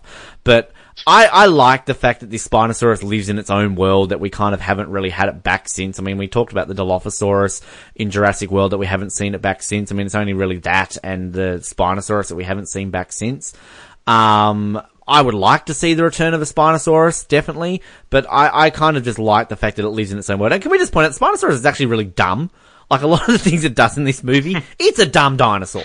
But my point is, I like the scene. It's a great scene. I like the fact that we've got our own sort of unique dinosaur in this film alone. The fact that they use that in the logo as well is great. But, I like the Spinosaurus. I'm a fan of it. So, yeah, that's my point on this point of the movie. All right, so we immediately cut from this to Grant finally getting to punch somebody. He punches out Kirby here, and this is where they start to explain this is where the character just changes, and it's funny how he suddenly goes from being, as you said, really good at putting on this show to just being absolutely awful.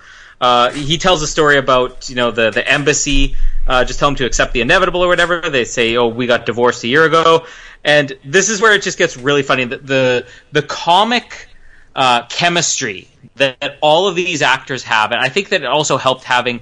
I've never seen Sam Neill in anything funny before, but he is actually really funny in this movie.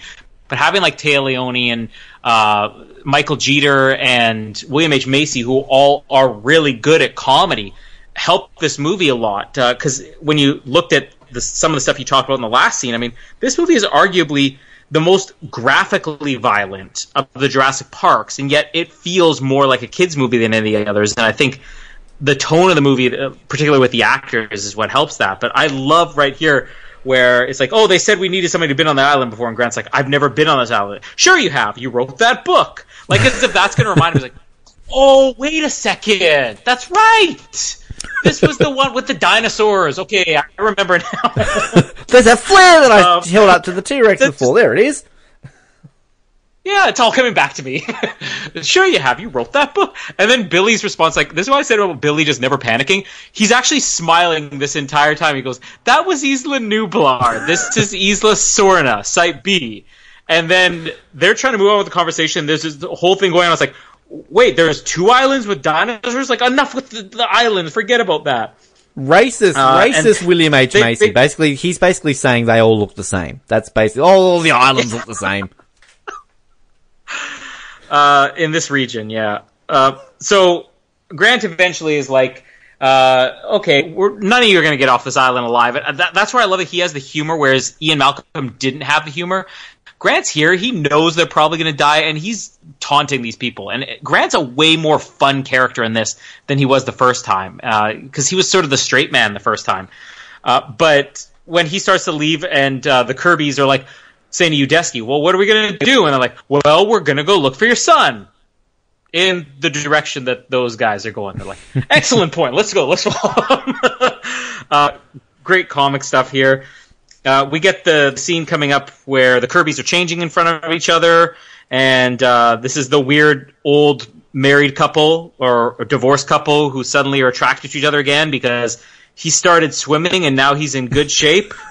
Fat shaming Tia Leone. That's why you cheated on him. You went and slept with Ben because William H. Macy was fat. Exactly. That is exactly what they're saying. This would totally be cut if it was in a movie nowadays. You get the scene you mentioned here about the InGen's list, or when Grant's asking him, what is this dinosaur? And Billy's like, oh, it's Suchomimus, it's Baryonyx. And those were two of the other ones they debated about using to replace the T-Rex in this. Eventually they went with the Spinosaurus. And when he says, it makes you wonder what else they were up to here. This is the stuff which was the original subplot. So when Joe Johnston was making this movie and they were that close to production, and they basically brought on two new writers. Now, what's weird about this is that this is almost feels like half a movie, but the two writers they brought on, Alexander Payne and Jim Taylor, these guys are like multi-time Academy Award nominated writers and directors. They did the movie Election in '99, which they had just finished. They were about to do the movie about Schmidt. Sideways came out a few years after this. The Descendants, Nebraska. Literally everything these two guys touch gets nominated for Oscars. And I remember them being brought on at the last minute to write the screenplay. And I think they were the guys who came on, closer to when they got on the set. And this is the subplot that eventually they just realized was too complicated for whatever reason. And it's playing on two things. One's going to come up later, but two things still remain in this movie that show us that subplot. This here about the whole InGen making the Spinosaurus, it was on the list or whatever.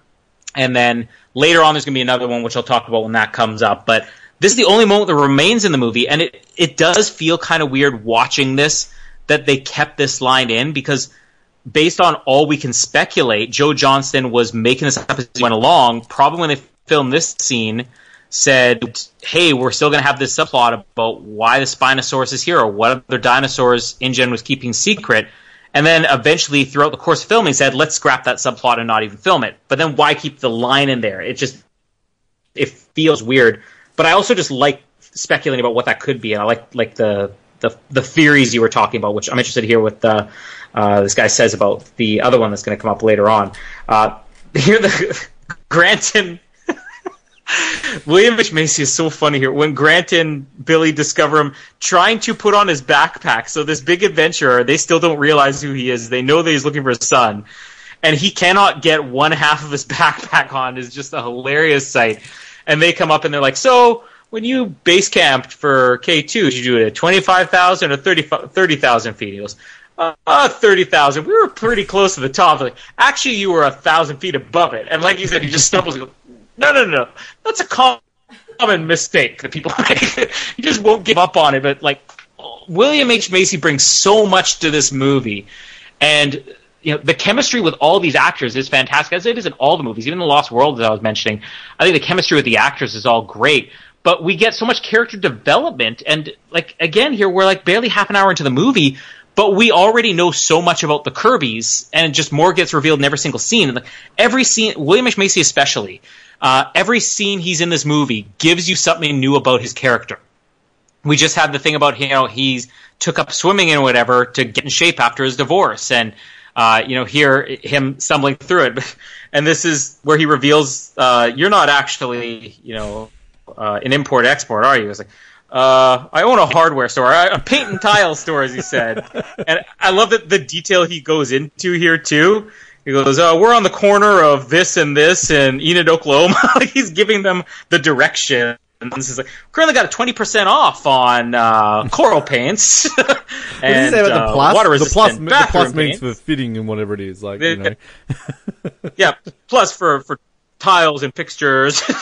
He's selling his business here, but he's doing it so awkwardly. I love him in this movie. So it's great. This is the line you said. We're in the worst place in the world. We're not even getting paid. And he's like, "Hey, I will make sure you get your money. If you ever have a bathroom or a kitchen that you're redoing," and they just cut the line off. so much funny stuff in this movie that does not feel like too funny. Udesky's backstory comes out here, and again, so much backstory for such a short movie. And one of the things I appreciate about this movie is not necessarily this is the greatest movie ever made. It's like we talked about, under the circumstances, how they're able to make this work, and also how much they fit in with these characters by basically cutting this movie down to less than an hour and a half. And you realize he's not even supposed to be there. He's sort of the guy who puts these teams together. He recruits everybody, and then he walks. He's Bruce Willis in The Expendables. He's not a team member. He just puts it together, but he has to tag along. There's a hilarious part here again where Amanda's still calling for Eric, and he goes, Dr. Grant says to the baddie, he's like, oh, Dr. Grant. She's really pissy about it. And my favorite line in this entire movie is coming right up here with Paul, where he goes, well, fine, you keep screaming, and then when the tricycloplots comes, don't come crying to me. Tricycloplots, officially my favorite dinosaur of all time. That would have been so funny if in Jurassic World they had him, instead of making it the Indominus Rex, they'd have called it the Tricyclopox. The Tricycloplots, yes. Verizon and then presents Udesky is like this married couple's fight. When they're going back and forth, what did you just say to me? Nothing. What did you say? Like, this is such a married couple arguing, and then Udesky looking at Billy and is like, if we get separated, I'm going with you guys. I'm going to cover a lot of stuff here all the way up until we get to the visitor center, or maybe even a little bit of the visitor center. They find the parasail. This is where the camera comes in as well. Udesky has some big trick to make the camera work, and we see they kept it rolling, and Ben's still in the tree. There's the corpse. That's the biggest moment that got to jump out of the theater. Mm-hmm. And I would put that up there with any moment in Jurassic Park 1, 2, 3, 4 when that body comes down out of the tree. It was just like everybody had a heart attack on the spot. But again, I have to wonder, this thing still has the parasail attached to it. Why is it shirtless? This thing is not wearing a shirt. It's like he landed in a tree and said, man, it's hot in this tree. Yeah, it's hot in this tree. Let me take my shirt off, but keep these straps on my shoulders. To interrupt you, doesn't really make any sense. There is a brief glimmer of his shirt if you actually do pay attention. I noticed it this time around. It's very brief. Well, as we said, the body slowly decomposes in the Costa Rican jungle, but shirts will disintegrate in seconds, apparently. So they end up taking the sail, which is going to become important later on. You mentioned where Amanda runs off, and I'm sorry about Ben. It's not Ben, it's Eric. He's still out there. I don't care that my boyfriend's dead. They call, we found something. There's the raptor eggs. They're all, scary. And then comes the running and screaming and everything. And as they walk away, Alan's like, where's Billy? I was just getting some shots of the raptor's nest. Don't do that again. And I will cut off there, because even though that's not a lot of major things happen there, that's basically about 16 scenes in 16 minutes. So anything else you want to talk about on there? Just quickly, I'm looking at that scene with the skeleton. Yeah, like the shirt is on him. It's just very faded and dank, but it's the same shirt he's wearing at the beginning, like weird Hawaiian sort of shirt thing. Where did you start off with? Welcome to Jurassic Park. Are we there yet? Punching Kirby. Oh, punching, yes. I want there to be like a cheesy one-liner, like instead of like, who hit me? He's like, I hit you. Or something like that. Like, I don't know. Apparently I think the baryonyx is meant to be in Jurassic World Fallen Kingdom, from what I've read, so we get a mention of it here, obviously, as you said, so we're going to see that finally. But yeah, I touched on before, as I said, with the theories and that around InGen's list and everything. It's a good reading and it's a good viewing out there. So a lot of the sort of the backstory around this, which they've made canon, which I think is really interesting to kind of, even the new creators and everything of Jurassic Park and Jurassic World are not ignoring, they're not doing a Star Wars. Oh, the prequels never happened. They're actually kind of, putting this as still part of the canon. Another one of those cheesy editing bits is when he does say, like, we're not going to make it off this island alive. Like, just the way they zoom in on him. It's kind of like your theories of, it's kind of like your Halle Berry Jinx Die Another Day moments of dum-dum-ch. Like, it's just, you don't need to zoom in the way they do. Like, just, the line's fine. But, I like when they're revealing about the paint And then, I don't know if it's like the scene directly afterwards when Udesky's like, so, you run a paint and tile place. You just never know about people, do you? Like, Yeah. just the way he's like questioning you. The cat, like, again, I went over my thing with Ben before, like, it's just, poor Ben, here he is dead. Like, do they have a funeral for him, a quick little burial for him? And why doesn't the US government care enough to send rescue teams in? Like, the way he's like, that's our US government, won't help us. They said there's nothing we can do. Is this a thing? Like, was this George W. Bush's America in 2001? Like, we will not send people to save dinosaurs. Like, I don't think that's a thing. Trump maybe. But Look, this is pre 9/11. Yeah, well, true, exactly. This is post 9/11. The dinosaurs are terrorists. We must go in and destroy them. How does Udesky get a camcorder to work based on AA batteries? That's my question. I have no idea. They have like proper lithium batteries on camcorders. Like, how does he get? Oh, I've got an idea. What? You can use your flashlight batteries? No, that's not a thing. But I do like the filming when you're actually watching the footage. The fact that they're not saying what actually happened in that scene. That's just a little thing. But again, I want to know what happened to Ben. How is he dead? And where, like, Eric's just done a runner on him. Like, what's killed him that he's still stuck in the tree after they've just landed? And that's one of my things too, which I think a lot of people complain about, and we'll get to Eric. Like, how does Eric survive 8 weeks on this island? There was a whole book series on this, which it kind of details, like the T-Rex P moment, like, that's actually in one of the books. It explains how he gets it. So there is actually a young children's book series based on him surviving on the island, but, you know, this 12-year-old with pubes surviving on the island, basically. Yeah, one thing, as much as I don't like Tia Leone in this movie, I weirdly like her acting in this bit where Ben lands like the skeleton, she's all tangled, and the way she kind of runs off and she's like rubbing her body, like, like you would be like that if a dead body touched you. Like, I do like her reaction. And then I do like Grant's reaction when he sees the eggs and he kind of looks up and he's all scared and he's like, raptors. Like, you know, he's terrified of it. But, like, just the bit with Billy when he's, like, coming away from the nest, and he's just acting so kind of, like, paranoid about it. You know, again, Grant, not the smartest tree in the forest in this whole movie.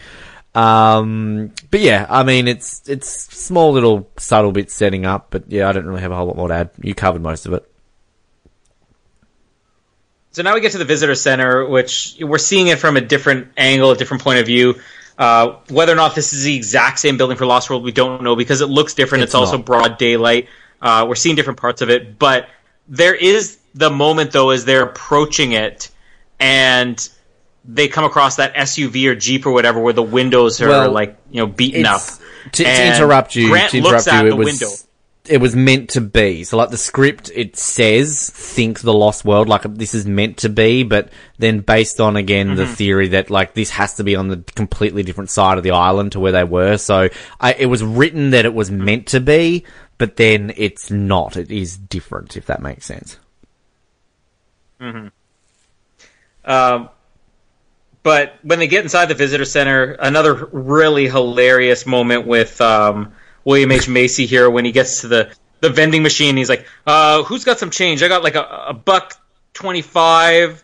And he's actually thinking, let me pay for change. And all of a sudden, Billy and Udesky or whatever just kick the thing open and grab it. And he's like, what am I doing? He tries to kick it and he just basically falls flat on his back. It's so funny.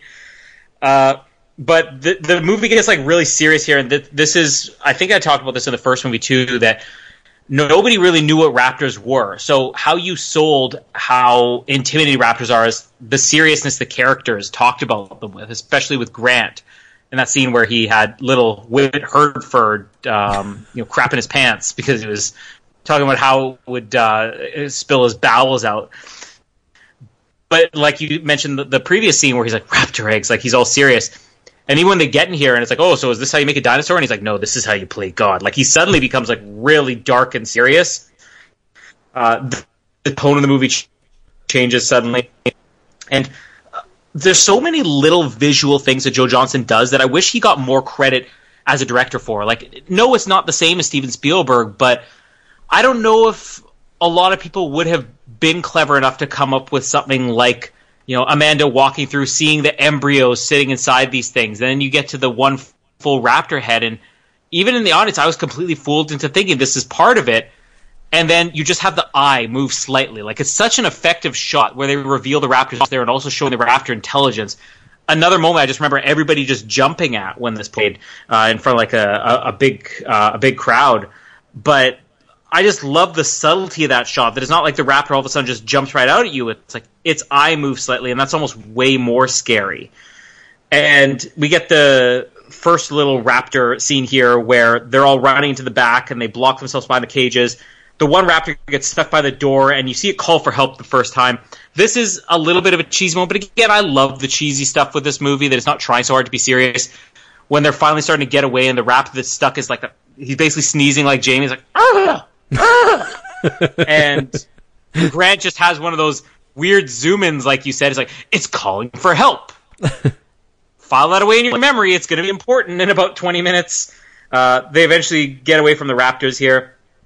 We'll slowly get separated getting away from the raptors when everybody but Grant is basically hiding up in the trees. Everybody but Grant and Udesky, and they just hear Udesky screaming. Another thing that's just really affecting this movie, like there's some great sequences where it's not what you expect, and there's things that are kept off screen that are better, like Udesky screaming. And then when they come back, there's that shot, which I'm going to put up there as probably the most violent shot in any Jurassic movie ever, where Udesky's on the ground, and the raptor basically just sticks a claw into his spine. And you barely see it, but it's just what's implied that's like so disgusting and violent and graphic. It's not something I think you would see even in the first two movies. So Grant actually picks up Billy's bag when he's running away too, so he gets separated here after they realize the raptors left a trap for everybody else. A gas grenade comes in. This is probably the only moment in the movie where I'm going to say, oh, there's no way a 12-year-old kid is doing that. I don't know how a 12-year-old kid learns to operate a gas grenade. But a guy comes and scoops up Alan, dumps him into a water truck, and you find out that this is Billy. I love the scene that's going to come up, but I know a lot of people complain about this movie where they say, a 12-year-old survives on the island on his own for eight weeks or whatever. I always, from the very first time I saw this movie, I always said to people the same thing. I'm like, if they had said that this was a 13-year-old kid, why does that suddenly become more believable? Because I have yet to hear a person argue that a 13-year-old kid wouldn't have done better on this island. But it's like, he's 12, maybe he's almost 13. It's something about the age 12 where like, well, he's still a kid. But if you say a 13-year-old kid survived on this island for 8 weeks, I like to watch these survival. Like, one of my favorite things to do is just watch these documentaries on like people who, you know, maybe got stuck in a blizzard in the snow, or people who climbed up a mountain, or even just regular people, you know, and their survival stories. I love survival stories. Things like this happen all the time to kids even younger than this, where they'll survive days on their own with no provision. And here he has everything he needs, and he knows a lot about dinosaurs. But it's just, it feels like people take so much out on this movie for a 12-year-old kid surviving, but if he was 13, you look at it completely differently, and I just don't get that. I think it doesn't matter what age he is to me. Like, I just don't see how he survives at all. Like, I mean, if this was an 18-year-old kid, I'd still be asking the same questions. To me, it's got nothing to do with the age. It's just, does he really survive on this island? A dino death island. Well, he's got shelter, food. He's T-Rex pee. Yeah. If great mercenaries like Nash can get eaten within 5 seconds of landing on the island, how does little whiny bitch of an Eric kid get? I don't know. Well, they don't know anything about dinosaurs, too. But I think it's. I don't think there's anything wrong with him being on the island. I mean, for one, it is a kids' movie, you know. But two, his age, if he were 13, I feel like the majority of people accept this more. Yeah, I mean, I see it, but again, it doesn't matter what age. I just don't like Eric, I'm sorry. Like, I know the whole plot around this movie is basically to save the son, but once he gets rescued, he serves no purpose to this plot. So, I mean, it's just, at the end of the day, find his dead body in the tree. Oh, what a shame, Eric's dead. Let's just get off this island now. Like, that's, you know, save Ben instead. I do like the line when they see the visitor center, And William H. Macy, I bet you Eric's in there. I bet my bottom dollar. Bottom dollar. Yeah, I completely agree with you. I love the vending machine bit. Actually, just before I get to that, it's interesting reading all these theories and that about like this being the Lost World, because I always assumed that too when I first saw this. But I think it's also, if you actually look during the Lost World of where they are, it's not the same area just because it's in a completely different, like the style of the building's different as well. But I think it's a lab. initially, it's not a visitor center. It's a lab.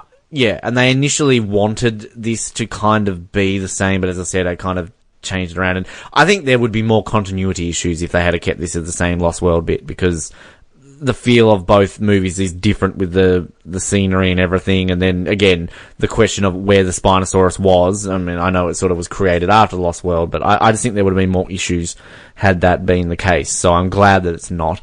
But yeah, I love the vending machine bit when he limps off after he like kicks the thing. And I love that shot too when they're walking through and you see the silhouette of the raptor running in the background. I think that's a great shot. And I also love Leone seeing the phone. Oh, yeah, why not? And just a little anal sort of obsessive compulsive thing. It really annoys me that she doesn't put the phone back on the hook.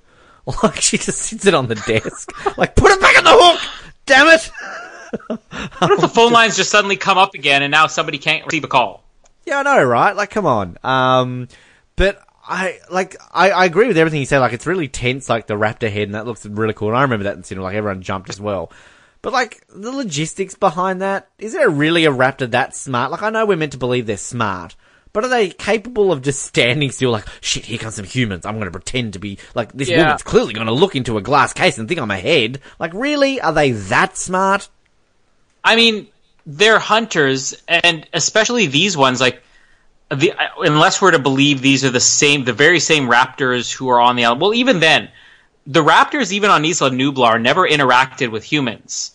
So it would all still be instinct. And what this raptor is doing, hiding behind it, is basing it on human nature. It would have to assume she's going to be interested to look at these things. But they've never seen humans before. So it really doesn't make sense. But it's a cool visual. Yeah, absolutely agree. Like, it is cool. But yeah, but it's kind of like, you've got to assume that other humans have been killed in this area, though. Because, like, when we get to the pterodon scene, there's a skull on one of those little things. So, you've got to assume that there's something there. But one thing, I think you briefly touched on it, that I actually really like about this movie and kind of the development of like what raptors look like and how you actually have feathers on some of their heads. Yeah. I remember watching a documentary on this, how they explained why they did that.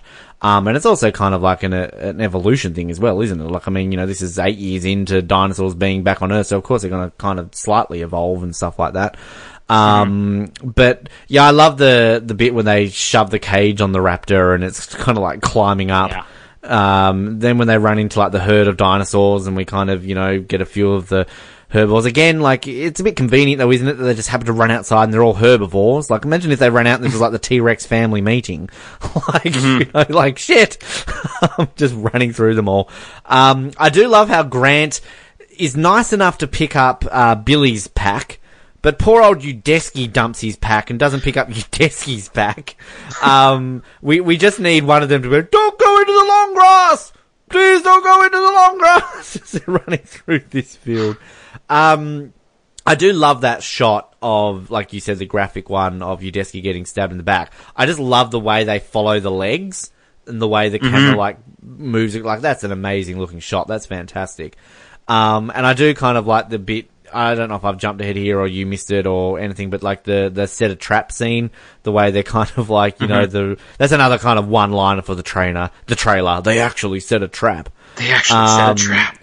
But yeah, like Eric, like it's just, we talk about convenience models in movies. Like, where is he in this thing? Like, what's he doing? Is he just out in his weird little camouflage dress and all of a sudden his raptor just happens to be carrying gas bombs? Like, I don't know. It's a very convenient scene. But I do like his little hideout, though, in the little, the truck. The water truck. Yeah. I mean, it's, as much as Eric gives me the shits, I do kind of like this scene, though, between him and Grant, particularly the Malcolm nod, which I know we talked about last week. Yeah. Now, this is actually one of the things that I really like about Eric's character. I think if Eric was just a character on his own, I mean, he's just there. He's not significant in any way, but it's the interactions that he has with Grant that I love, and it's very similar like Tim and Lex in the first one. But I feel like there's a little bit more here, maybe because Eric is older. There's this scene here and then the other one coming up on the boat later on, which I absolutely love the interactions between them. And I think the two actors, like Trevor Morgan, who played Eric, for one, I think he's a better actor than some of the other kids we've gotten in these movies. He's up there with the two in the first movie, at least. But the way that him and Sam Neill play off each other is great. Like, it doesn't feel like a kid doing a dialogue scene. And on the Blu-rays, the actor Trevor Morgan did a more recent interview where he was talking about, you could just tell like he had this reverence for Sam Neill. All he does just stumble over was like so cool. He was amazing. He was like, he has this total man crush on Sam Neill. Who doesn't? And it totally shows on screen. Like, you have to at least give me these two characters work great with each other, because in a movie that's so fast paced and is 82 minutes before the credits or whatever, this dialogue scene coming up here is probably 3-4 minutes long, and it's the longest dialogue scene in the movie, and I don't get bored in it. I agree, yeah, and I think I have nothing against Trevor Morgan as an actor. I think I agree with you. He's a great actor, and, when it comes to children being annoying based on their acting abilities, he's not one of them. I just don't like the character. I just think he's kind of, ugh. But yeah, I agree with everything you said there, and it's just interesting. I've just Googled Trevor Morgan. Can I just point out, bit of a doppelganger for Noah Groves. There's a few of these photos here that he really looks like Noah. There's one here in particular, Queer Theatre Kalamazoo. I don't know if this is the same Trevor Morgan, but Jesus Christ, he looks like Noah. But yeah, this whole scene, I just love it. I just love the Malcolm references. Oh. Did you also read Malcolm's book? Sorry, I'm stealing your thunder. There's so much good stuff in this scene here. Like the T-Rex pee, it's hilarious too, where he's like, "Oh, be careful with that." He doesn't say it's pee. It's like it's T-Rex. It scares off the little ones. It attracts a really big one with a fin. So here he doesn't even know what the Spinosaurus is, and he's like, "How did you get it?" And it's like, you don't want to know. It's great, but yeah, especially the book stuff he's talking about. I mentioned this on the last episode when defending the difference with Ian Malcolm's character, where he says that where in this one Eric says to Grant, he's like, I read both of your books. I liked the first one better. Before you were on the island, you actually liked dinosaurs then. And he was like, well, back then they hadn't tried to eat me yet.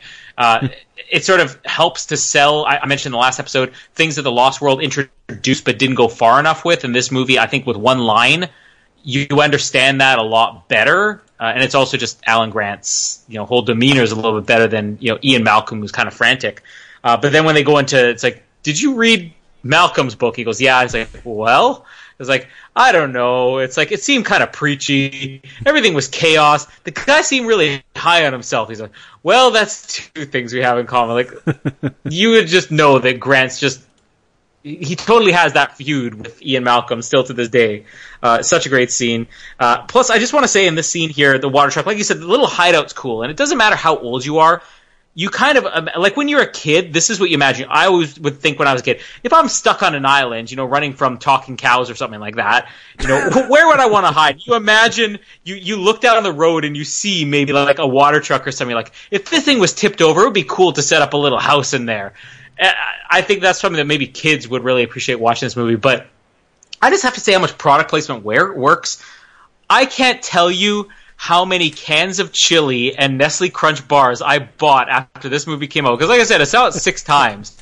And every time when I watch this scene, I'm like, man, I want to eat some chili right out of the can. And then I would buy Nestle Crunch bars, I swear, every time I came home from this movie. I don't know how the combo would be together because I never ate them together. But it always made me hungry for those things. But yeah, I mean, everything about this scene's great. I just love the chemistry they have together. I love watching Grant interact with a kid that's a little older, because he doesn't interact with him like he's a kid in any way. The compies come out, so that's basically the only thing we're going to have with compies at this point. We'll cover a couple other scenes here, I guess, before we get to the bird stuff. The whole not your fault scene, so when the Kirbys are hiding out in the tree overnight, and they're talking about not being your fault, and here's where Amanda goes into her whole, oh, this never would have happened with you. You drive 5 miles under the speed limit, and I've totaled 3 cars in 3 years. And Paul going, well, not really 3. The Buick wasn't totaled. I just said that so I could get the SUV. Total married couple here. In the morning when they come out, Grant spots the boat, and the one thing that does bother me about Eric is all of a sudden it's a rescue boat! Like, he's been living here. He has seen this boat every day for the last 8 weeks. He's like, it's a rescue boat! We're saved! But this is the other line I really want to talk about here, which is the extinction plot, because this movie had 2 titles that they had, I guess, actually trademarked when they were making this movie. One was Jurassic Park Breakout, and the other one was Jurassic Park Extinction. Now, Extinction is the one that was most well known, that this was supposed to be called Jurassic Park Extinction, or even Jurassic Park 3 Extinction. And there's the line here where in the morning, the Kirbys and Billy are talking about, well, where should we go? And Billy's like, well, Grant's idea was to go to the coast. And there's kind of that weird look that Billy gives where it's like, oh yeah, all the most dangerous ones would be in the center of the island. And Billy's like, yeah, like really suspicious. And then there's right after that, the scene with Grant saying, oh, we're going to go to the coast. And Eric's like, are you sure? The closer you get to water, the bigger the dinosaurs get. And again, it's just like that scene earlier on about what else is on InGen's list. It's still in the movie, but it was obviously one of the things they cut in the middle of filming when they were still working on the script, 2 weeks into filming. Because that was the original plot, was that the Spinosaurus was slowly forcing all the other animals. Like, it was working its way from the interior outside, and just everything was being killed off by the Spinosaurus. And then you add to that the whole idea that once these big dinosaurs eventually have eaten through everything on the island, these massive predators, there's nothing left. The only place they can go is the mainland. So that kind of gives you an idea on where the movie was going to go. But it's again just bizarre that they included that line in there when they don't go anywhere with it in the movie. But you'll probably, I don't know if you'll have anything on that theory later on. No, not really. I mean, that's one that kind of, I haven't read a whole lot more extra on. But, yeah, I mean, I knew about the titles, which I think wasn't Extinction pretty much used right up until the last minute. It was probably at least while they were still filming, yeah. Yeah. But yeah, I'm glad you said about the rest. I've written that down here, stupid Eric. Rescue boat? Like, Jesus Christ. I love Grant's line the way he's just like, no, but it floats. I like, just when Amanda's talking about, I've totaled 3 cars in 3 years. Like, Jesus Christ, what a bad driver this woman is. Like, yeah. I mean, I've never totaled a car in my life. Like, holy crap. I'm definitely, William H. Macy in this movie. 5 kilometers under the speed limit. I was going to ask that, if you're an Amanda or if you're a Paul. Oh, I'm a Paul. Like, I've never got a speeding ticket in my life. I've never, to me, there's no foreseeable excuse for speeding. Don't get me started on this. Everyone goes off at me for this. I've never gotten a speeding ticket. You knew that. I think Mallory's about to break up with me in the background. Oh my God, I'm with someone who's never gotten a speeding ticket? Ew. But I think, the one thing, like, we touched in the first one about how, it's kind of got romance without it being romance. The second one's got romance without it being romance. This one kind of extends it a little bit more, but it's still done in a way that's, like, there are a few scenes here with these two, like, you don't really need this as a side plot. Like, okay, great, these divorced couple are getting back together, yay, go team, but I don't know, there's just something about it which is a bit cheesy, but it's not to the extent of when we get to Jurassic World, where you got 2 people who literally hate each other who for some reason make out at the end. So, yeah, there's that, but anyway, I don't know where I was going with that. Move on. I just saw a picture you sent me here. That one's definitely a different Trevor Morgan. Well, that's still Noah, whoever that is. Yeah, this guy is Noah. But it's funny because when we were watching the Blu-ray, Trevor Morgan, as of at least 2011, when his Blu-ray set came out, so he would have been, 23, 24. Jamie was a big fan of his. Every time he came on the screen. And she loves Sam Neill as well, but, hang on, back up. Jamie's a fan of Trevor Morgan in this film as a 12-year-old? No. In the Blu-ray, when she watched the Blu-ray, Trevor Morgan. Yeah. I'm the designated pedophile on this podcast, Jamie, not you. Right. Exactly, yeah. 23, 24-year-old Trevor Morgan. She was definitely a bigger fan of, but you don't see him much anymore. But a couple last moments to cover here before we get to the bird part. So here's the one moment where I cannot come up with a defense of this, other than just to say it's fun. Not everything has to make sense in a movie like this. They hear the Kirby Paint and Towel Plus in Westgate jingle. And they come running. So they're hearing this from, I don't know, like 100 meters away, let's say, in the jungle. They come out. They see their parents on the other side of the fence. Now, for one thing, it's funny that the way they embrace, that they hug through the fence, the family. And Alan sees Billy, and they have a firm handshake through the fence. Now, why? Really? These two guys are not, like, sure, maybe they could have the hug or something like that. But instead, why do they feel the need to shake hands? Like, I always found handshakes to be weird. Like, if you're meeting somebody, it makes sense. Or if you're, oh, thank you for your time. But these are two guys, they work together every day. Hello, Billy. How's your night been? Mine's been good. Ordered some copies, ate some chili. Oh, okay. We lost your desky back there. All right. Firm handshake. I don't understand it. But then comes the weirdest thing. Now, you want to talk about Alan, I can defend that. This makes no sense. The ringtone, they're like, how did you know we're here? Oh, the stupid jingle from your phone. I don't have my phone. Where's your phone? I lent it to Cooper on the plane. And everybody turns it around, and there's a Spinosaurus, which not only did they not hear sneak up on them, but from inside its lower intestines, because we know when it's going to digest this, you hear the ringtone clear as day. Everybody makes a runway. It's just a quick little moment leading them into the birdcage or whatever, but cannot defend that at all. We're not going to have a big debate on this, other than the fact that I'll just say, regardless of the fact that it makes no sense, it's still a fun little scene. I like the fact that they're just standing there staring at them, like going, hello, people, I'm back. I agree. Like, it's so over the top. Like, it's very Jaws of Revenge. Like, hey, I found you. Yeah. But I mean, it does, one thing I will say though, it does lead to a very tense scene later on, which I remember kind of being a bit, like, freaky later on in the movie. But, and why is there a fence? Like, did we not go back to Site B in the Lost World? Like, no fences. They're all free. Like, why have the InGen on this side of the island decided to build a fence? Which is useless, can we just point out, because the Spinosaurus just bombs through it. I just love the fact that you've literally got a scene of a dinosaur staring these people down, like going, bitches, come on, let's bring it.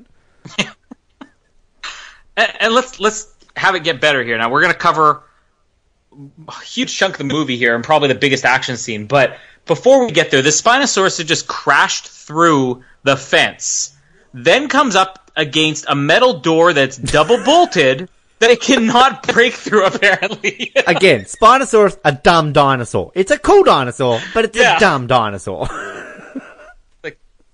It's like, oh, I can total this. Oh, I just heard the snap of the deadbolt. Oh, I always miss it. Oh, now they got the chain on. Oh, I can't break the chain. I'm going to break a nail. I just got them done. But I like the scene here between... Now you said, why does Billy need to be in this movie? Billy actually has something, like, more than Grant has in this movie. The thing with stealing the eggs here, where all of a sudden he's like, Ellen, can I have my bag? It's like, please give me back the bag. And when he opens it up, it's got the eggs in there. And Grant, kind of loses temper with him, gets a little bit over dramatic. As far as I'm concerned, you're no better than the people who built this place. And this is why I think him dying maybe would have been a little bit too dark for this movie, because I think you do need this subplot. Like, you have to address something about what if you got back on this island, In the Lost World, they want to take the dinosaurs. Now, what Billy intended to do with raptor eggs on the mainland, like who he was going to sell these to, I don't know, because he knows how dangerous they are more than anybody. But at least it gives them something like, we have to get something out of this trip. We're all going to be out of the job in 3 weeks still, and now we're wasting one of those weeks stuck on this island. Following this, they figure the way out to get down the river.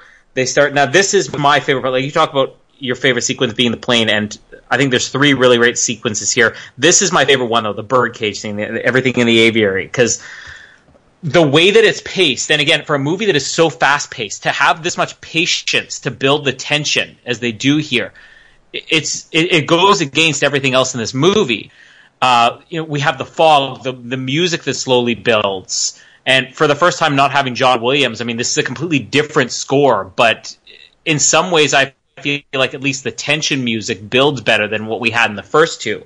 Overall, it's not as good as the first two for the action music and everything, but everything that happens here with the fog and just how slow the characters are moving, the fact that they cross this very rickety bridge. You get Alan going first, and then Mrs. Kirby's next. That I love when she turns around and she's like, "This is why I love Eric." I'm not gonna say love Eric, but why I think Eric's a better character than given credit for.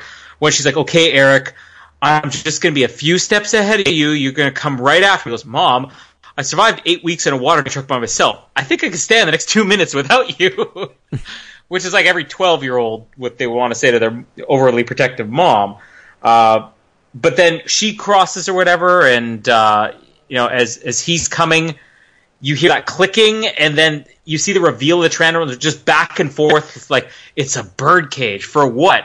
And then you see the reveal through the fog, and just grabs Eric, and everything that happens here is just perfect. Like, for a movie that they rewrote at the last minute, I'm glad that obviously these sequences, you mentioned $18 million was spent already on sets and props and everything, and you can tell that they just basically said, let's just write this whole movie around the plane crash, the boat, and the birdcage, because that's what we already have built. And obviously it shows that they had a lot of time they put into this, because the littlest details of this, like when Eric lands, when the Pteranodon drops him, and you have this is where the human skull is there. They wonder, well, if InGen evacuated immediately with a hurricane, who are the poor souls that got left behind? Or this could be like Dieter.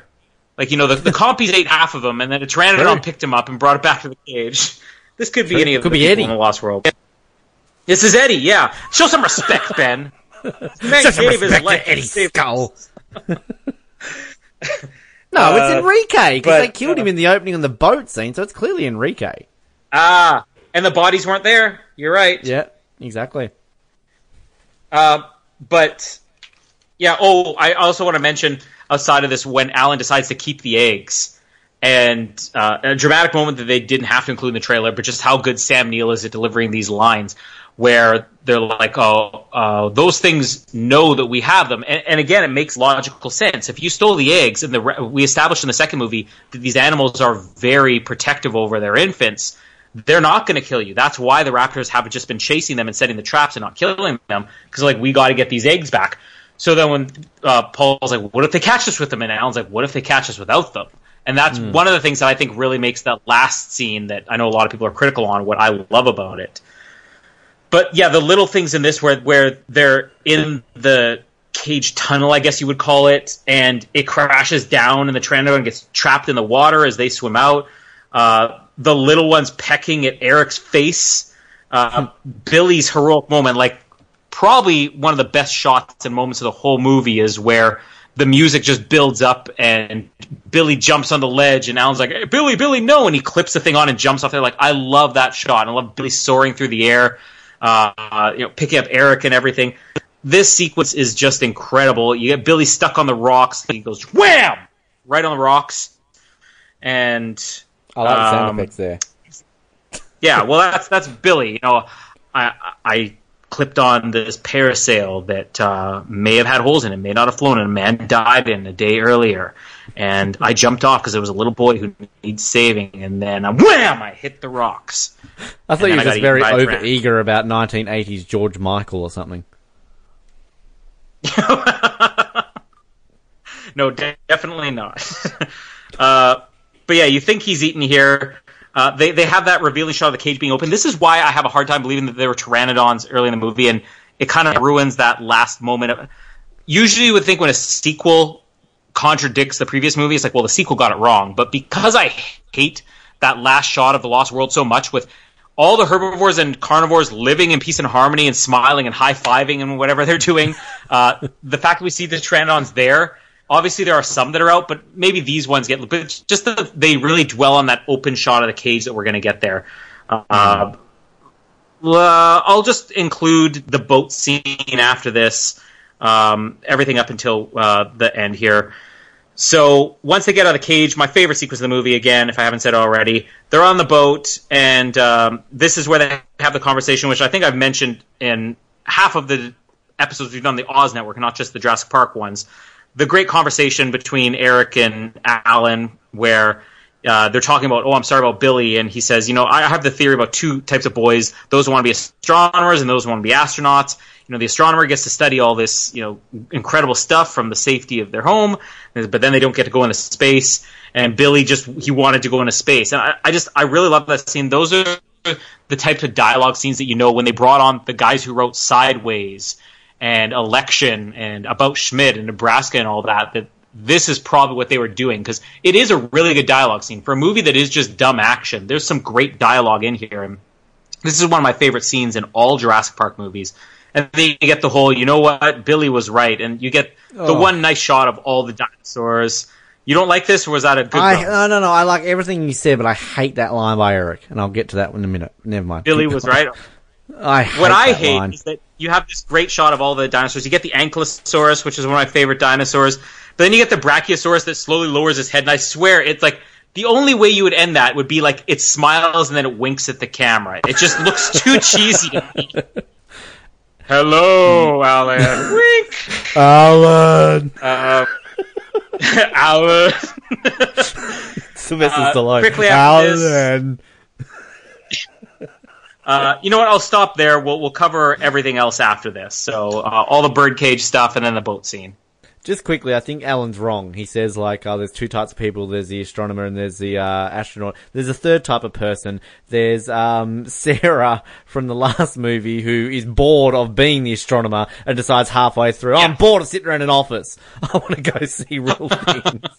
You shouldn't have been a paleontologist, you idiot. Yeah. There's absolutely nothing to not like about the Avery stuff. I mean, this is really a long time coming. This was basically a huge scene in the book from the first Jurassic Park, and then ultimately you were meant to have these being part of the plot in the Lost World, but they cut them at the last minute too. So it's kind of like third time lucky, we finally got it. And I mean, I think even the line at the birdcage is from the original Jurassic Park novel. I think when they're kind of Lex, Tim and Alan are on the barge going into the cage. I think that was a thing that was based on that. So, yeah, I mean, it's great. I mean, I've talked so much about how much I love fog, so I love kind of just the setting of this Avery and just kind of everything in it, and it's just so great. I just backtracking to, you're no better than the people who built this place line. Can I just point out, Billy looks so sad when he says that. Billy's like, oh no, that's too low, and what makes it worse Alan. is just before they start crossing the fog bridge, Alan gives him like another dirty look, which I never noticed until I watched it this most recent time. And Billy again is just like, I totally ruined my relationship with my hero. It's like the blowing scene earlier on. There's clearly a lot more to that when he's closing his eyes and blowing the thing. But this is where I think that Billy needed to die, because it's kind of a trend in Jurassic Park that you've got a character who is consumed by greed, ultimately pay the price. We had that with Nedry, we had that with Ludlow, and I feel that you needed to have that with Billy. But we also said it shouldn't have happened with Ludlow. Well, I mean, save Ludlow. Hashtag save Ludlow, everyone. That's the biggest injustice in all of Jurassic Park. But I love the tension when they're going across the bridge and you kind of hear that thud as Eric's walking across it, and then you see just that reveal too of it. Is it a pterodon or a pterodactyl, or are they the same bloody thing? I don't know my dinosaurs that. I think I'm pretty sure it's one of these things where, pterodactyl would speak of an entire species, subspecies or whatever, and Pteranodon is like a dog or a poodle, Right. Okay, it's like a breed of pterodactyl. Yeah. So when we get to the next movie, what the hell are those little weird ones in the next? Anyway, those ones were something different. They had piranha teeth. Yeah, they look like, to me, they always look like T-Rex heads on like a pteranodon, but Yeah, so I mean, this whole sequence is great, and like I agree with you, like the music bit when he's jumping off, like "Don't Billy," and he like jumps off the thing. I do like the everything wrong with video where they kind of edit like other movies into this, and that bit where they're like "Don't Billy," they edit the bit from the cable guy when he's like "Oh Billy." It's kind of funny. Just quickly on the music, can I just point out, because it's like Don Davis, isn't it, and John Williams, and like. To me, it's very, like, I like Don Davis's score from The Matrix. And I think, like, he does great work in all three of the Matrix movies. But, like, you can really hear that Matrix style of, like, as I said, I listened to all of these soundtracks the other day while I was applying for jobs. So I just put all the Jurassic Park scores on in the background. And you really do hear that difference when it comes to Jurassic Park 3. And like that real like element of Matrix style with it, which I mean it works in some of it. Like so far out of all the movies, this is the least memorable score. And I think even Jurassic World has scores that you remember. I don't think you remember any Jurassic Park 3 scores. So it's the least memorable out of all 4 movies so far. But yeah, I am on the notion they should have killed Billy here. That's just my opinion. They're not going to kill Eric, sadly. But yeah, I like the dialogue bit, like I agree, like I like it, but I just that line with, Dr. Grant, Billy was right. Like, the thing that annoys me about Eric in this is like Billy and Eric have met for like the first time at the fence. Then they're running away from the Spinosaurus. They didn't even meet. Then literally, I don't even know if they meet, but then literally, maybe their first introduction is when Billy saves him. So then when Billy's like getting pecked to death and Eric's trying to run after him, "No, Mum, I want to save Billy! You just met him!" Like, you're not clinging to the Navy SEALs 5 minutes later who rescue you on the beach. "No, Mum, I want to sit next to Sergeant Johnson!" Like, it's like can you imagine, like, here's the deleted scene that they never got around to filming, because they didn't have the script finished in time. Billy saves him, and as they're floating towards the ground, they quickly cut away, and that entire time it's like, "Hi, I'm Billy. Hey, I'm Eric. How long you been on the island? 8 weeks? How long you work with Dr. Grant? 2 years. Are you a paid intern? Yeah. Decent money. I can't buy a new bag, though. Want to hear about this time in New Zealand?" And they have this whole conversation where they establish this relationship with each other. "Oh, that's a cool story, bro. Want to hear about the time I got some T-Rex pee? Sure." "We're best friends. Did we just become best friends? Yeah." "What's your favorite dinosaur? Velociraptor. Did we just become best friends?"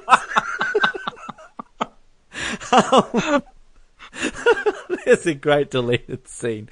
But like, that's the scene the bit when he says, "Dr. Grant, I think Billy was right." Right about what? Like, becoming an astronaut? Are you just basically saying that Dr. Grant's wrong? Like, I don't get that scene. A great scene, but yeah, you're right. There's no right or wrong answer to that. That's the whole point of the scene. I just don't understand it. But like, another thing too, that can we just establish that how lucky are they that as they're rolling down the river, like as they go past this field, again, it's a field of herbivores. What if this was like the Spinosaur family reunion mixed with the raptors next door? Like, where's the tension in that scene? Like, Dr. Grant, I think they were right. It's a Spinosaurus like eats Eric. And like, out of all the special effects in all the Jurassic Park films, this is the one that really, like, that Brachiosaurus looks like it's on crack or something. Like, it looks wrong. Oh, yeah. Like, there's something weird looking about that Brachiosaurus. It's got like a red head, like it's got sunburn or something like that. But I think that there was also a random scene, which I think was earlier in the movie, like the weird editing in this movie, like a transition scene where you have the Ankylosaurus just walking along, like as a cut between, like it's so weird, like it doesn't fit the movie. Like, where's this coming from? So, but I like it when we get dinosaurs and we haven't really seen them, but at the same time, it's like that Brachiosaurus is fucked up, man. I don't know what's wrong with it. I almost wanted to say, "Alan, can you pass me the SPF 30? I'm sunburned." We'll wrap up the movie here, because this is going to go very quickly from this point on, but it actually is a lot of stuff that happens here. So they come across, in the middle of the night, they come across some dino droppings. Droppings? And what do they hear coming from inside the dino droppings? Kirby, Peyton Top Plus in Westgate. Which is freaky. Can I just say, that freaked me out in the movies, because like you were waiting for, like, you're it's waiting in there for somewhere. Spinosaurus. Yeah. Yeah. And what I do find funny is they all immediately jump off the boat, and then they say, Eric, stay on the boat. Eric doesn't touch anything, and suddenly the boat comes to a grinding halt. So, like, are there brakes on boats? Like, I'm pretty sure you would have to shut the engine off, and even then, you're still going to be drifting based just on momentum. But the boat literally just stops in the middle of the river. But yeah, they all dig through dino droppings here, and they start pulling out bones. I think this was Nash. I think this watch was Cooper's. These sunglasses might have been you. I think this was too. Yeah. This is Ben's. Enrique? That's Ben's penis. There's another. The phone they pick up is actually Enrique. Well, I like it when he answers the phone and it's like, have you thought about having a timeshare in Guadalajara? Yeah. Like, I just want them to get that. Is Enrique? Yeah.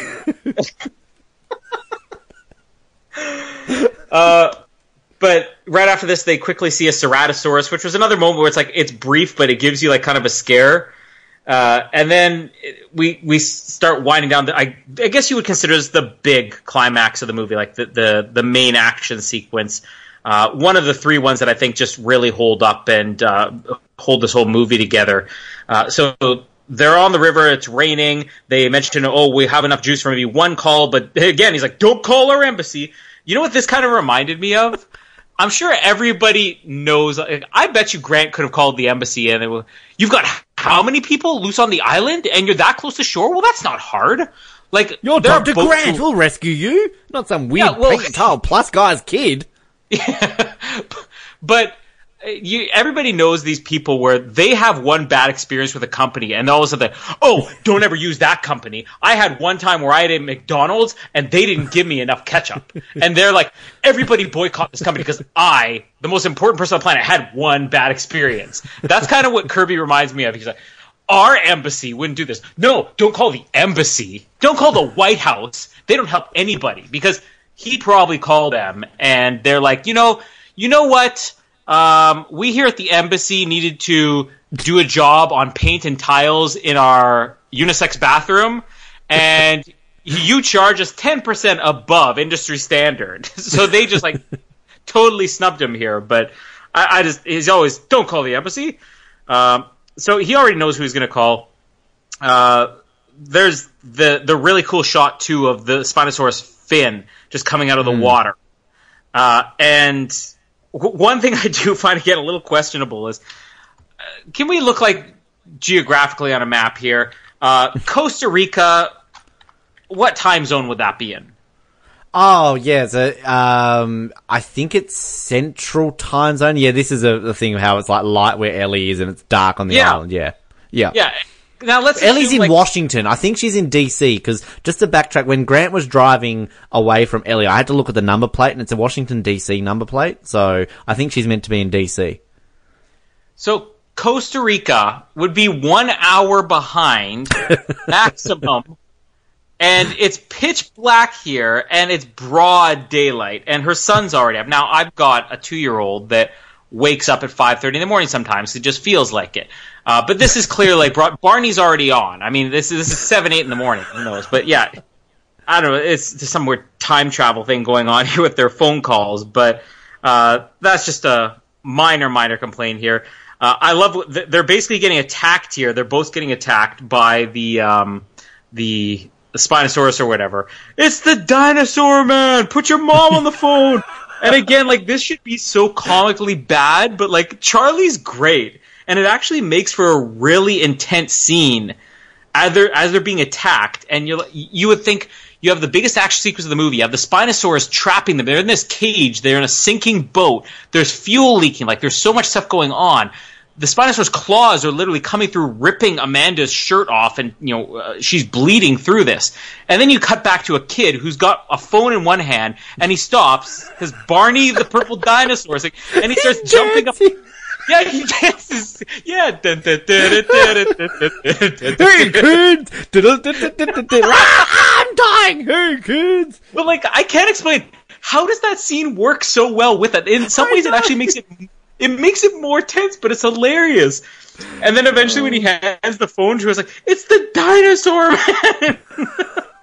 She I love calls Ellie him when back, she gets so... the phone. It is? Hey, Alan. Really? Yeah, and she's like, Alan, are you on a cell phone? I can't hear you. And he's just going, the river! Side B! And then the line just goes dead. Now, how she knows to send it, like, he didn't say anything. He could have just been really excited. What if, like, he hadn't, the river, side B! It's so beautiful! You should see it right now! And meanwhile, she's sending, like, millions of dollars to send the Navy and the Marines, and meanwhile he was just commenting on the sunrise here, only 1 hour behind you, is spectacular. He could be like pissed with Malcolm out in the town, like going, the river's so pretty. Tell him, Malcolm. Like, he's Ellie wasting all this money on sending like the Marines and Navy to Site B. Like she brings up Alan like the next day. Alan, where are you? Oh, I'm just in Montana. Where are you? It's like, I sent the Navy and the Marines to Site B. Oh, what? I was just pissed with Malcolm last night. What are you doing?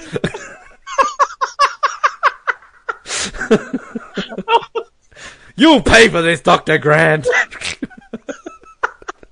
And I accepted a collect call from you, too. That's on my bill. No, that was Charlie. Charlie, did you accept a collect call from Costa Rica? No. It's the dinosaur man. I accept. $500 dues. I'm going to take this a collect call from the States. Hi, Prime Minister. What? But seriously, the rest of the sequence is really good. I also love after she panics, like, the river, side B, and the call's beep, beep, beep, beep, beep, and then it cuts to Charlie. Rah! Yeah. Charlie is awesome. And that's totally Casper, too. Like, I have put, like, he has a few dinosaur toys. He has two, really. He has one that's a Stegosaurus, because one day he was really sick, and Jamie, texted me at work and said, oh, I wanted to buy this, because Casper really loved it in the store, but I didn't. It was a Stegosaurus, like this giant Stegosaurus. So I picked up on the way home, and it was probably the most excited I've ever seen him. The other thing he has, like, is a little Parasaurolophus toy, which is, Elvis the Pompadour, if you remember the last one. And he just plays in the bath. So he knows what dinosaurs are, but he knows the sound effect is roar. He doesn't care about when the movie's on TV, but like when he sees a dinosaur, he will just immediately go rawr, just like that. So that's my Casper moment there. I need to teach him about the herbivores and stuff like that, so he can know herbivores and carnivores and accept collect calls and stuff like that. Yeah. So many things to teach him. The river. Side B! And what if he just, the conversation just continues to go, the river! Side B! Unix systems! And you're just mocking the everything. River! Like, I finally know a Unix system! Lex was right! Oh, I so want that scene in the movie. And then Ellie has to go, clever Grant.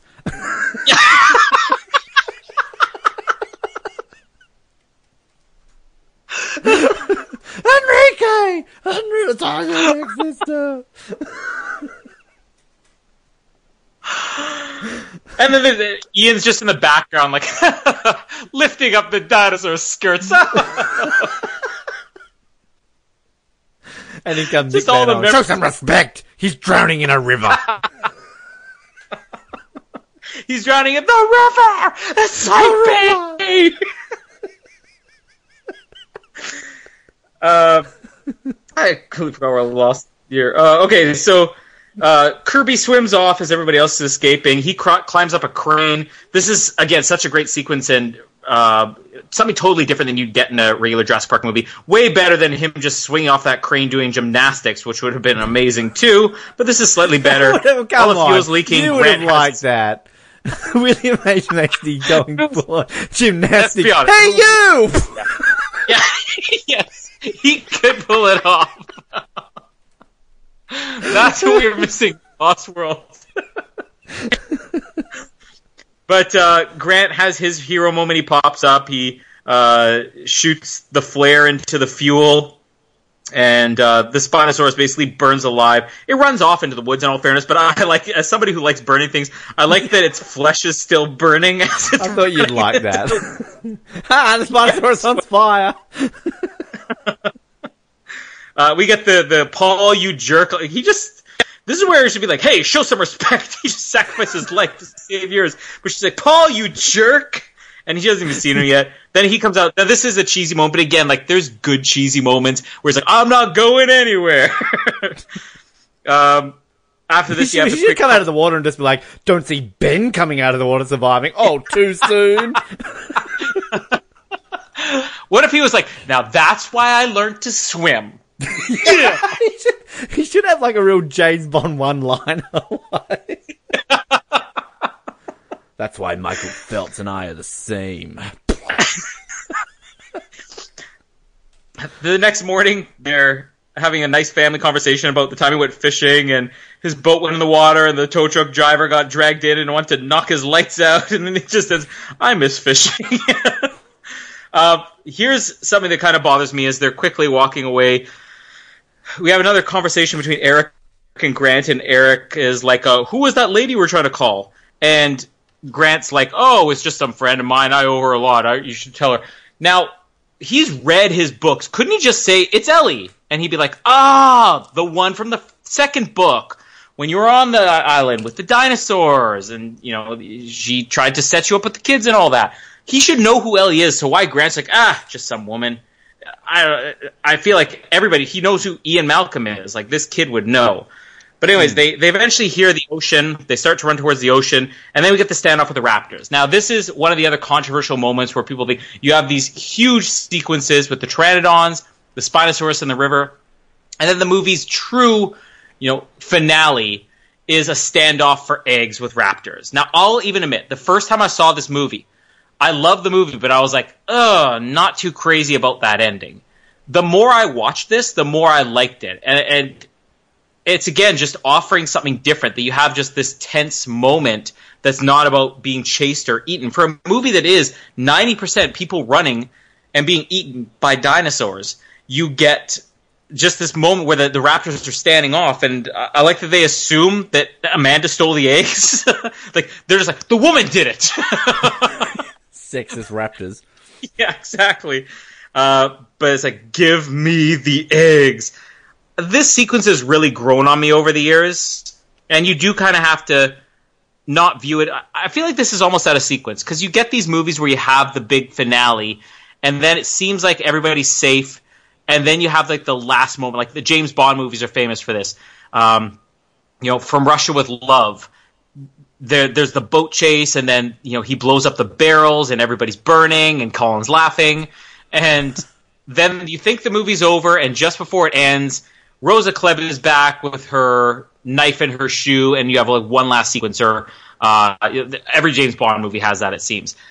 I feel like this scene maybe would have played better after they saw the people on the beach, because it's more like just not what's the prologue? What's the opposite of that? Epilogue. Epilogue. This is like an epilogue scene. Yeah, it's supposed to be like the last thing, just the little thing tacked on to the end. But I still like it because I see what the point is of the scene, and also just doing something different with the raptors. Now, how he knows how to call for help, I don't know, because we had that moment earlier. It's calling for help, so we know how to call for help. I wonder what the translation was of the first time, where he was simply blowing into it like Billy. It's like, that sounds like somebody having an orgasm, because that's basically the sound Billy made earlier. But I still think it's a great scene. And after they finally get the eggs, they think something else is calling for help, so they run away. They come out, they see the one guy in the suit. Ellie sent one guy. Idea. No. She sent the Navy and the Marines. You have to thank her now. And the guy with the megaphone, where it's like, that's a very bad idea. They get onto the helicopter. You see Billy there. Yeah, it's kind of cheap, but it's a funny moment. Like, would it have been very effective if Billy died? I mean, they would have had to have rewritten the previous scene and had some type of closure between him and Alan, even if it's just like him saying, I'm sorry to Alan or something like that. But it's totally worth it for the scene where Billy's like, I rescued your hat. And he's like, well, that's the important thing, Billy. Because I feel like at this point, Alan Grant is like Indiana Jones. Like, he's not Alan Grant without his hat. So it's fun to have that. And then finally, see the pteranodons as they're going away. And you can mention a little bit about what the other scene was supposed to be for that. And they're saying, they're probably just looking for a new place to nest. I dare them to nest in Enid, Oklahoma. And then eventually they're like, let's go home. And Eric has his big smile like, hey, my parents are back together. The end. Pteranodons escape. And we know very well because they're not looking for a new nesting ground because they're flying off over the ocean. They are on their way to San Diego right now to start eating people alive. Happy ending to a nice family movie, Jurassic Park 3. I just want it when she goes, I dare them to nest in Eden, Oklahoma. I want one of the pterodons to turn to the camera. Challenge accepted. And then it fades out to black. Like, the pterodons will return in Jurassic Park 4. Or they just go, Amanda. Amanda. Yeah, I mean, the whole...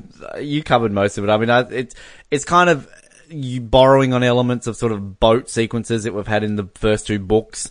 So we kind of, have a bit of a boat sequence here. The fin coming through the water is fantastic and just everything about this art. And yeah, as you said, like it somehow works with like Charlie and everything happening in the background and Barney. Like Barney shouldn't work, but that's just funny. Like, Charlie jumping up and down to Barney. But like, I don't understand how, like, he goes, the river, side B, again, like, would Ellie not be calling her back again? Like, what? Are you sure, Alan? Like, site what? Hang on a minute. Like, and at what point does she know on site B to send? Like, does she ring up Malcolm then? Hi, Malcolm. So when you're on site B a couple of years ago, whereabouts were you guys? Oh, the north side of the island. That must be where Grant is. Like, how did she know the exact part? Did the you river. Is there one river? River?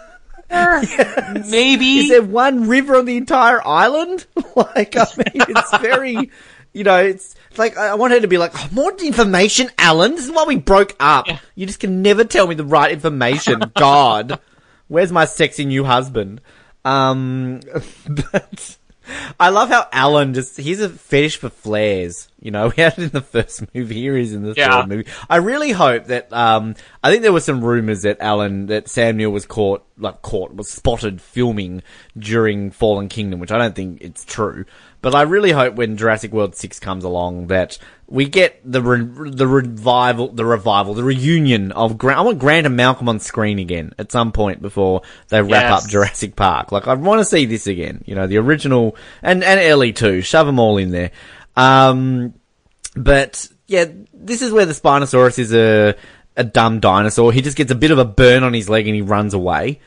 Which it's a unique part of the Jurassic Park franchise, isn't it? This is kind of the one where there's no real resolution to the Spinosaurus. He just runs away. That's it. Like, this is where kind of like we always want to see it again, which I don't think we will. Who knows? I mean, there's the nod to it in Jurassic World with a skeleton, which I guess we'll talk to more next week. But, yeah, I mean, I don't like that scene when he's talking about the boat because it's just random. Like, it's just there. It's like, it's kind of similar to what I was saying about the mercenaries in the beginning with the plane. Like, you don't need it. I guess this film's so short that you can't take it out. But, what are these, 4 minutes worth of scenes that they've taken out if they've left scenes like this in the film?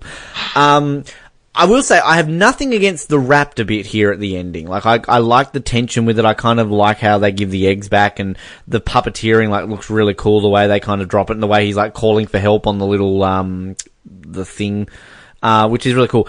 The thing I just really despise about this ending is just how sudden it is and how, it's dumb that you've got this guy standing on a beach, just happens to be at the right place at the right time, and out of nowhere, you've got 50 of these aqua machines coming on the beach. You don't see the boats in the background when this guy's standing there with a megaphone. There's helicopters around somewhere. You just hear none of this, and it just appears out of nowhere. And then just the dumbness of Billy being alive. Where did they not hear a helicopter rescuing him earlier on in the, how is Billy alive? And how do they get to him beforehand? Yeah, exactly. Because the only person who's on shore at this point is the guy in the suit. He parachuted in, picked up Billy with his bare hands, carried him, and then physically threw him into a helicopter that had not even landed yet. And is he been standing on that beach for like a day? Like, any moment now they're going to come through those bushes. Any moment now. Like, I would have wrapped it to like eat him or something like that. But there's the two endings that I think, well, there's two scenes here that were kind of scripted but never done. The first one with the Spinosaur is that, Grant actually uses the resonating chamber to call for help there, and the raptors attack the Spinosaur. And that basically 50 raptors come out of nowhere and like save the day. So that was initially what was meant to happen there, but they scrapped that one. And then, as I was mentioning before about the boat, how it was kind of discovered that it was the pterodons that attacked it, because kind of this sequence at the end before the helicopters come, this is where Grant discovers the boat, then all of a sudden discovers that, oh shit, there are pterodons here, that they're outside of the aviary. And basically this whole last sequence was meant to be pterodons attacking helicopters, causing like one of them to crash. Then the helicopter was meant to take off without Grant. Grant jumps onto like a rope ladder, and then there's this like tense scene at the end where Grant's climbing a rope ladder and they've got to fight off this pterodon, and then they fly off. So that was kind of initially what was meant to be the ending, but I think they wanted to go with a very similar ending to what happened in the first Jurassic Park, kind of a happy ending, and not have that. So I mean, look, I think that would have been very interesting to see that style of ending, and we kind of got them doing that with the helicopter in Jurassic World with the pterodon, so we kind of again got that scene eventually used anyway. But I mean, I think that would have made it a completely different ending. The one thing I don't like about the ending is the fact that we get these pterodons flying off, which kind of opens it to a sequel. And we obviously will talk about it with Jurassic World next week, the troubles that they had for 14 years coming up with another sequel for it. But I mean, it's kind of, that's just gelled over, isn't it? Like, oh well, there's pterodons flying off into the distance.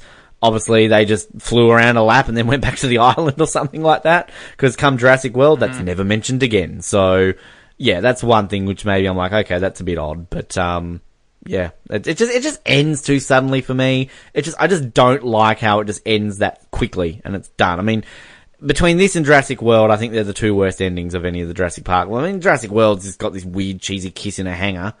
And then a cool T-Rex roaring over the island. But I mean, yeah, this ending's just a bit, for me. I don't know. I think a T-Rex in San Diego,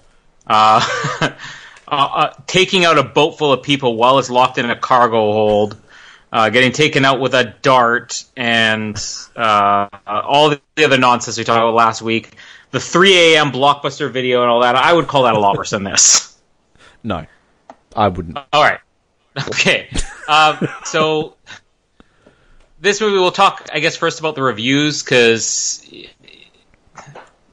I don't know if there's any other way to touch on. I mean, both this and The Lost World, neither of them were really that well received.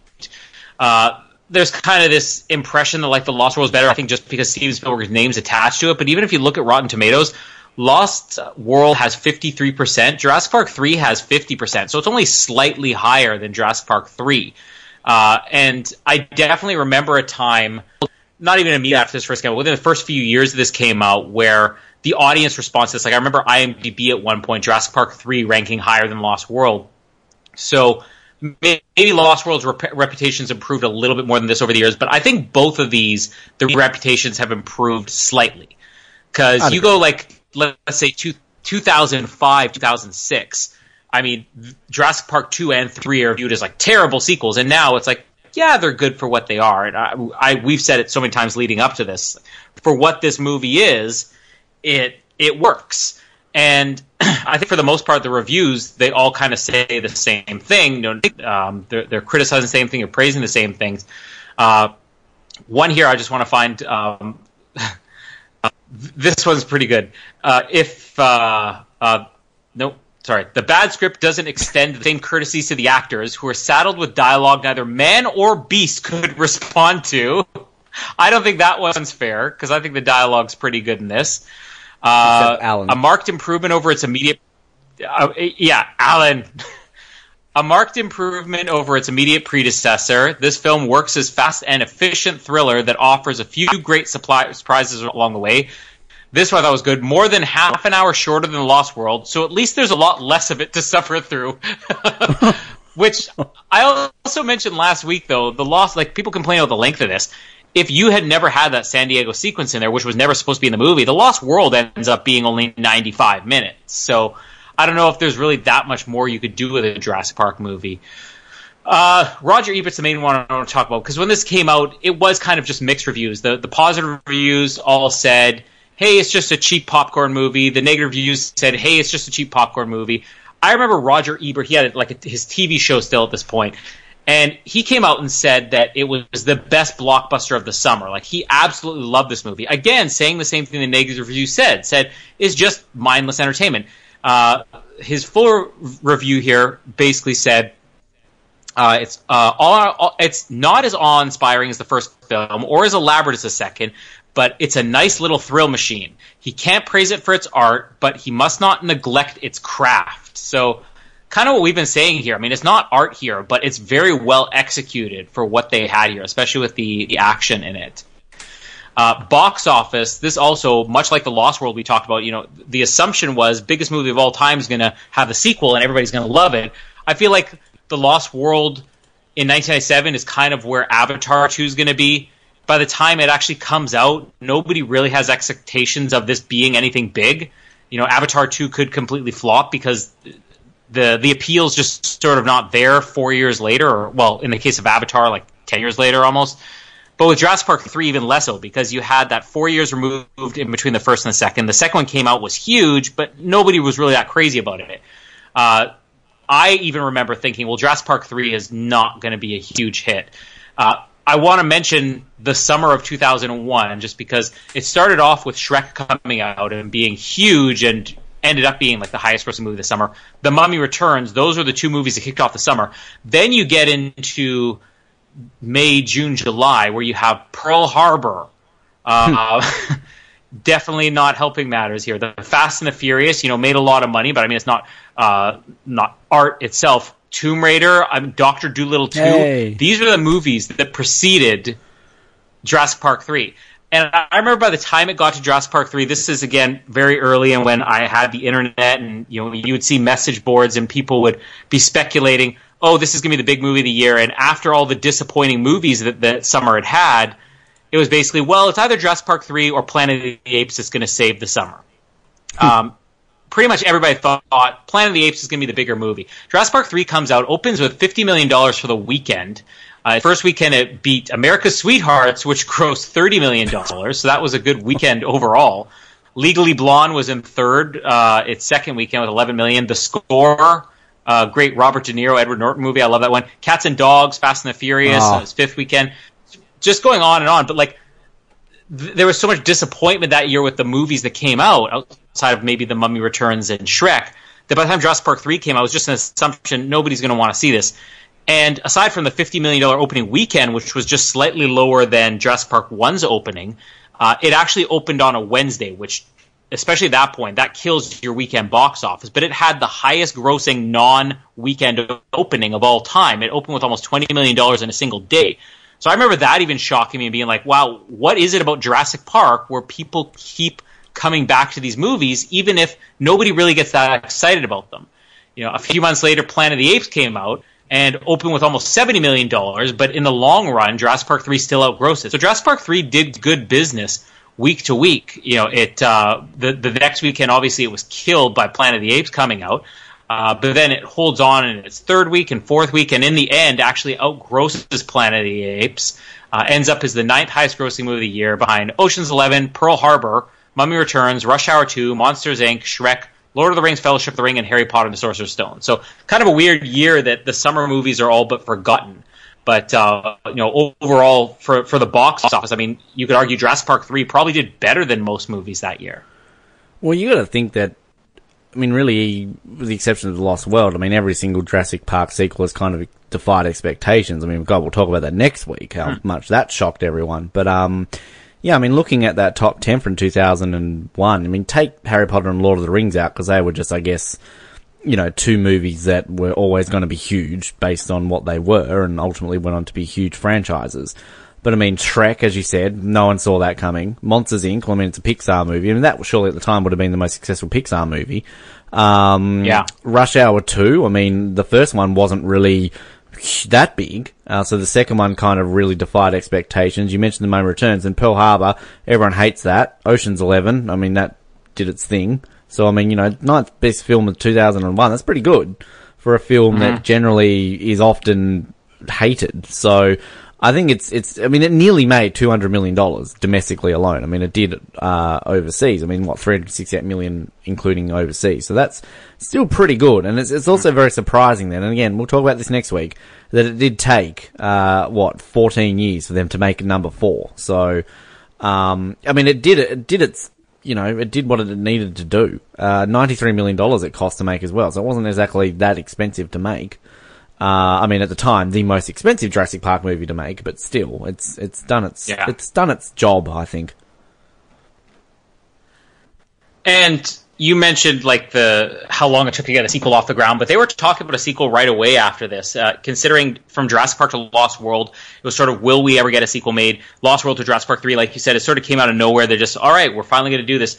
Immediately after this came out, Joe Johnston especially said, I want another crack at this. He was happy with the product that came out, but he said, I'd like to actually be able to fully prep the movie, make sure we have enough time, not chase a release date, but actually release a movie when we're ready to. Sam Neill even was interested in coming back originally. Sam Neill, again, I remember for years people were like, well, Sam Neill didn't like Jurassic Park 3. But again, you look at recent interviews, and not only is he talking about, how much fun it was to play Alan Grant again, but he even, has very high praise for Jurassic Park 3 as a movie, saying, I think it was a really good movie. Everybody involved in the cast enjoyed working on the movie, but ultimately, we never really found out what that Jurassic Park 4 with Joe Johnston was supposed to be. There were a lot of different screenwriters attached on it. It was basically in development for about 4 or 5 years straight, and then probably around 2005, 2006, it just was done. And from that point on, it was like, well, there was always talk about Jurassic Park 4 coming out. But the only things I can specifically remember, and these, again, were probably all rumors, were that one point it was going to bring the entire cast back. Most of the talk was that they were going to have Lex as the main character, and that Keira Knightley, who was big with Pirates of the Caribbean and everything at the time, was going to be signed on. But then, of course, there was, and whether or not this is one of the ones that Joe Johnston worked on or not, but one of the last drafts had the infamous dinosaur with a gun, which, of course, is one of the things they sort of handled a little differently in Jurassic World, but the idea that they would eventually just keep breeding these things to be weapons, and that you would cross it with a human, and it was confirmed that this image that was released of a dinosaur with a gun was in one of those Jurassic Park 4 movies in development. Any other ones that you remember? No, that just haunted me forever. I just remember constantly looking this up, when's it going to be happening, and then it did get, I think, as you mentioned, very close to being made, and I think it was around that, because every one of there was a 4-year gap, wasn't there, between every Jurassic Park, so 2005 was always kind of the one there, and I think it was around then when I started reading about dinosaur soldiers. I'm like, God, I hope this doesn't happen. So I think after a while, I mean, like most Jurassic Park fans, just gave up on the notion. So when Jurassic World was announced, I remember just not being that excited. Of course I was excited as a Jurassic Park movie, but I think we'll talk about this next week, I went into Jurassic World with incredibly low expectations. So, based on all of this crap that happened in the 14 years between the two films.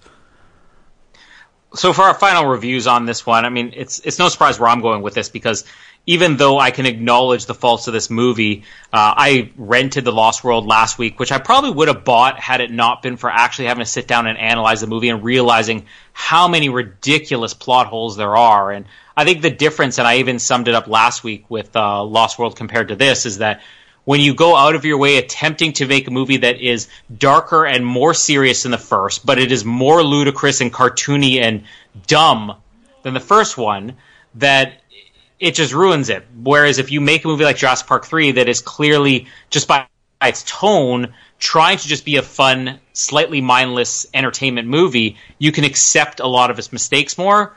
But also, this is just, I can never get sick of this movie, and I can't even count how many times I've watched it. It's probably, it's not nearly as much as the first one, but definitely a lot more than Lost World. And I have no reason but to buy this, because as much as I can acknowledge that it's not an amazing movie, I think that it's just so entertaining for what it is. So I'm buying it. I'm curious to see what you're going to do, though, because you are bipolar. You may have actually changed your opinion on this within the last 3 hours. The one thing I just want to quickly add, the fact that this was nominated for a Golden Raspberry for Worst Remake or Sequel, didn't win. The field that year, Sweet November, Pearl Harbor, Crocodile Dundee in Los Angeles, and Planet of the Apes. Planet of the Apes won, by the way. But that is the worst, yeah.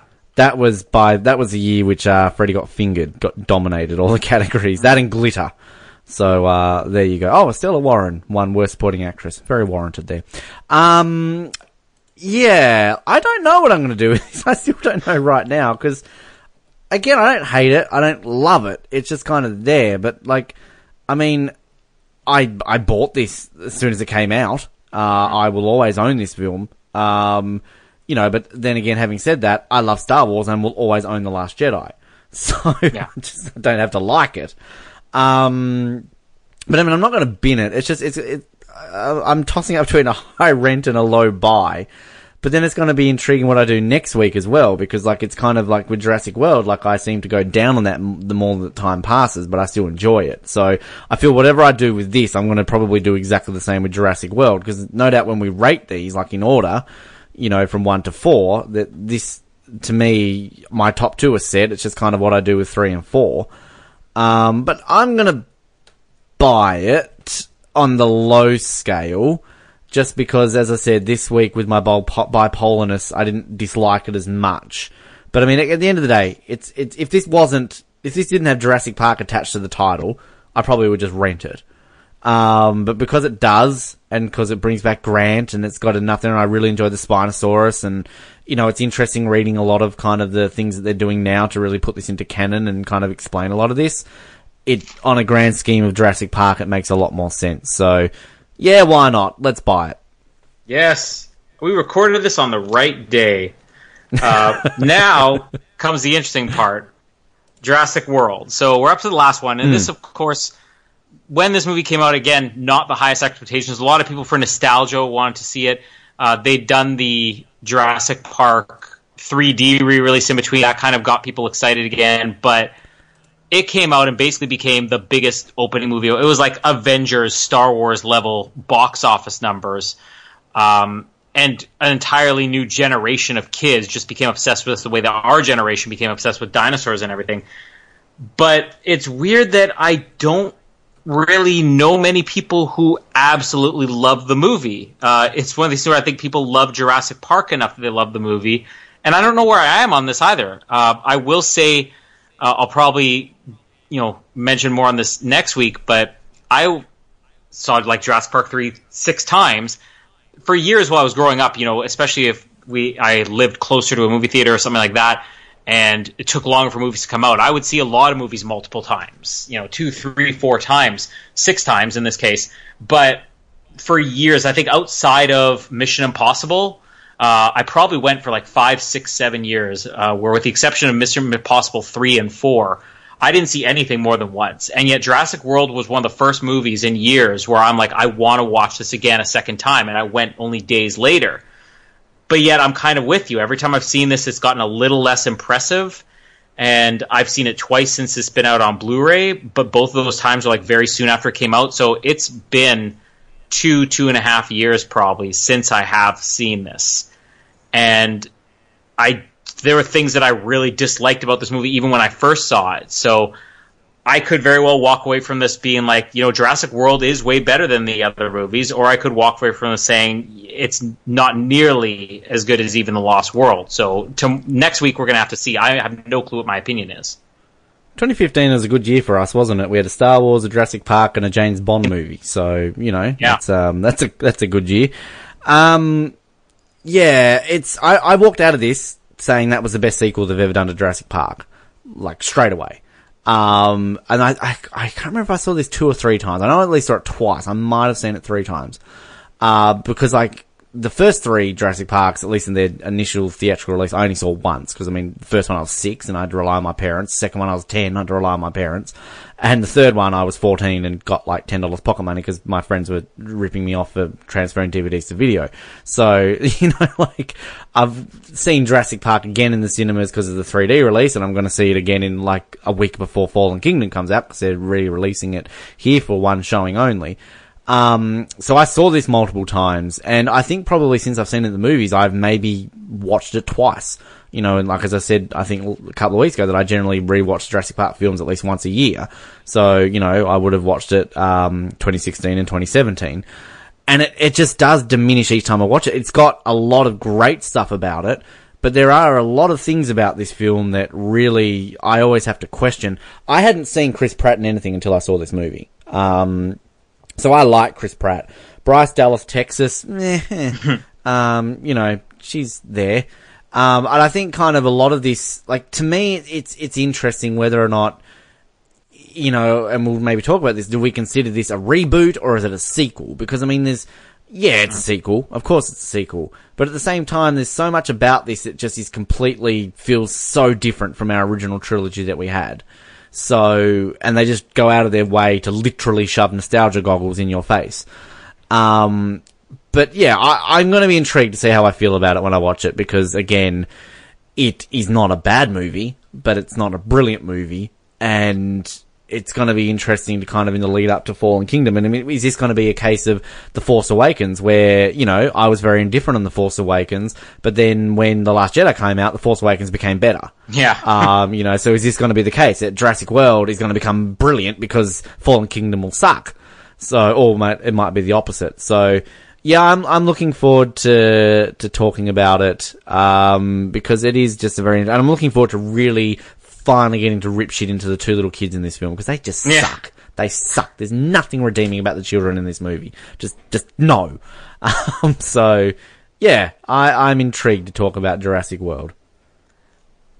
Yeah, I think that one of the kids is okay, one of them is terrible. I think we're both going to agree on which one is... They both suck. Ben, let's not get started on your opinion with children again, okay? We've had a nice 2 weeks here. Speaking of 2 weeks, we're only 2 weeks away from Fallen Kingdom as well, so get excited about that. The Jurassic World will be next week, and then we'll probably do our preview episode maybe a few days after that, but that's all going to be before Fallen Kingdom comes out. And then after that, we're going to move on to Mission Impossible. So lots of exciting stuff. And somehow, do you have a count on how long this episode is right now? I've lost track. We're about just over the 3 hour mark, so yeah. I'm gonna say that this is like between Jurassic Park, The Lost World, and Jurassic Park 3. This now officially has me terrified of doing anything Star Wars related. Yeah. Because if we can talk well over 3 hours on a movie that is way less than even half of that, imagine what we're going to do when we eventually get to Star Wars. But I think we've always established that when we do Star Wars, they're going to be in parts. Like, I think there's no way we can avoid project. Yeah, like with that, like, because I mean, we've talked about the fact that the reason why we didn't do it with The Last Jedi is because we thought, like, hey, we'll save it for episode 9, so we'll do each of the episodes in the lead up to that. Now, obviously, if we include Solo and Rogue One into that, you know, we've got 10 films, so we legitimately might have to start recording them in about 6 months, Colin. Yeah. To just take 12 months to record 10 episodes. I'll be down for that. Yeah. I'm scared of it now. So I legitimately have had a couple of times throughout the day, I'm like, do I want to quit the podcast or do I want to Star Wars another year? Like, it's getting mighty close. But we've been able to get through this, and then even though I'm not crazy about Jurassic World, we will be back to talk about that next week, and it's still going to be more exciting for me to talk about the most of the movie we've been covering. So there's going to be lots coming on with that, as well as other movies. TV shows are slowing down now, but we're going to keep so many movie stuff going on throughout the summer that we're going to be sick of talking about it, and we're going to have to just move on to the I don't know, what other franchises with 2001. We'll do the Disappointments of 2001 podcast with Pearl Harbor and Dr. Dolittle 2 and all the other ones that Ben probably loves. I think we need to do another anniversary month, don't we? Like 2018, yeah. We need to do another, like a 10-year, a 20-year, a 30-year, and a 40-year or something like that. I think I enjoyed that month. That was a good month last year. That'll definitely, we'll probably just make that a September thing since there's basically nothing that comes out in September. We'll do that again this year. But so much movie stuff to come, but all Jurassic Park for now. And just as we leave here, I just want to remind you, my name is Colin. And if the tricyclops attacks, don't come crying to me. And my name is Ben, and this is the end of the podcast. I bet my bottom dollar. Thank you for listening to the Oz Network. Don't forget to subscribe to get new episodes delivered to your speakers every week. For more information, hit us up at theoznetwork.net.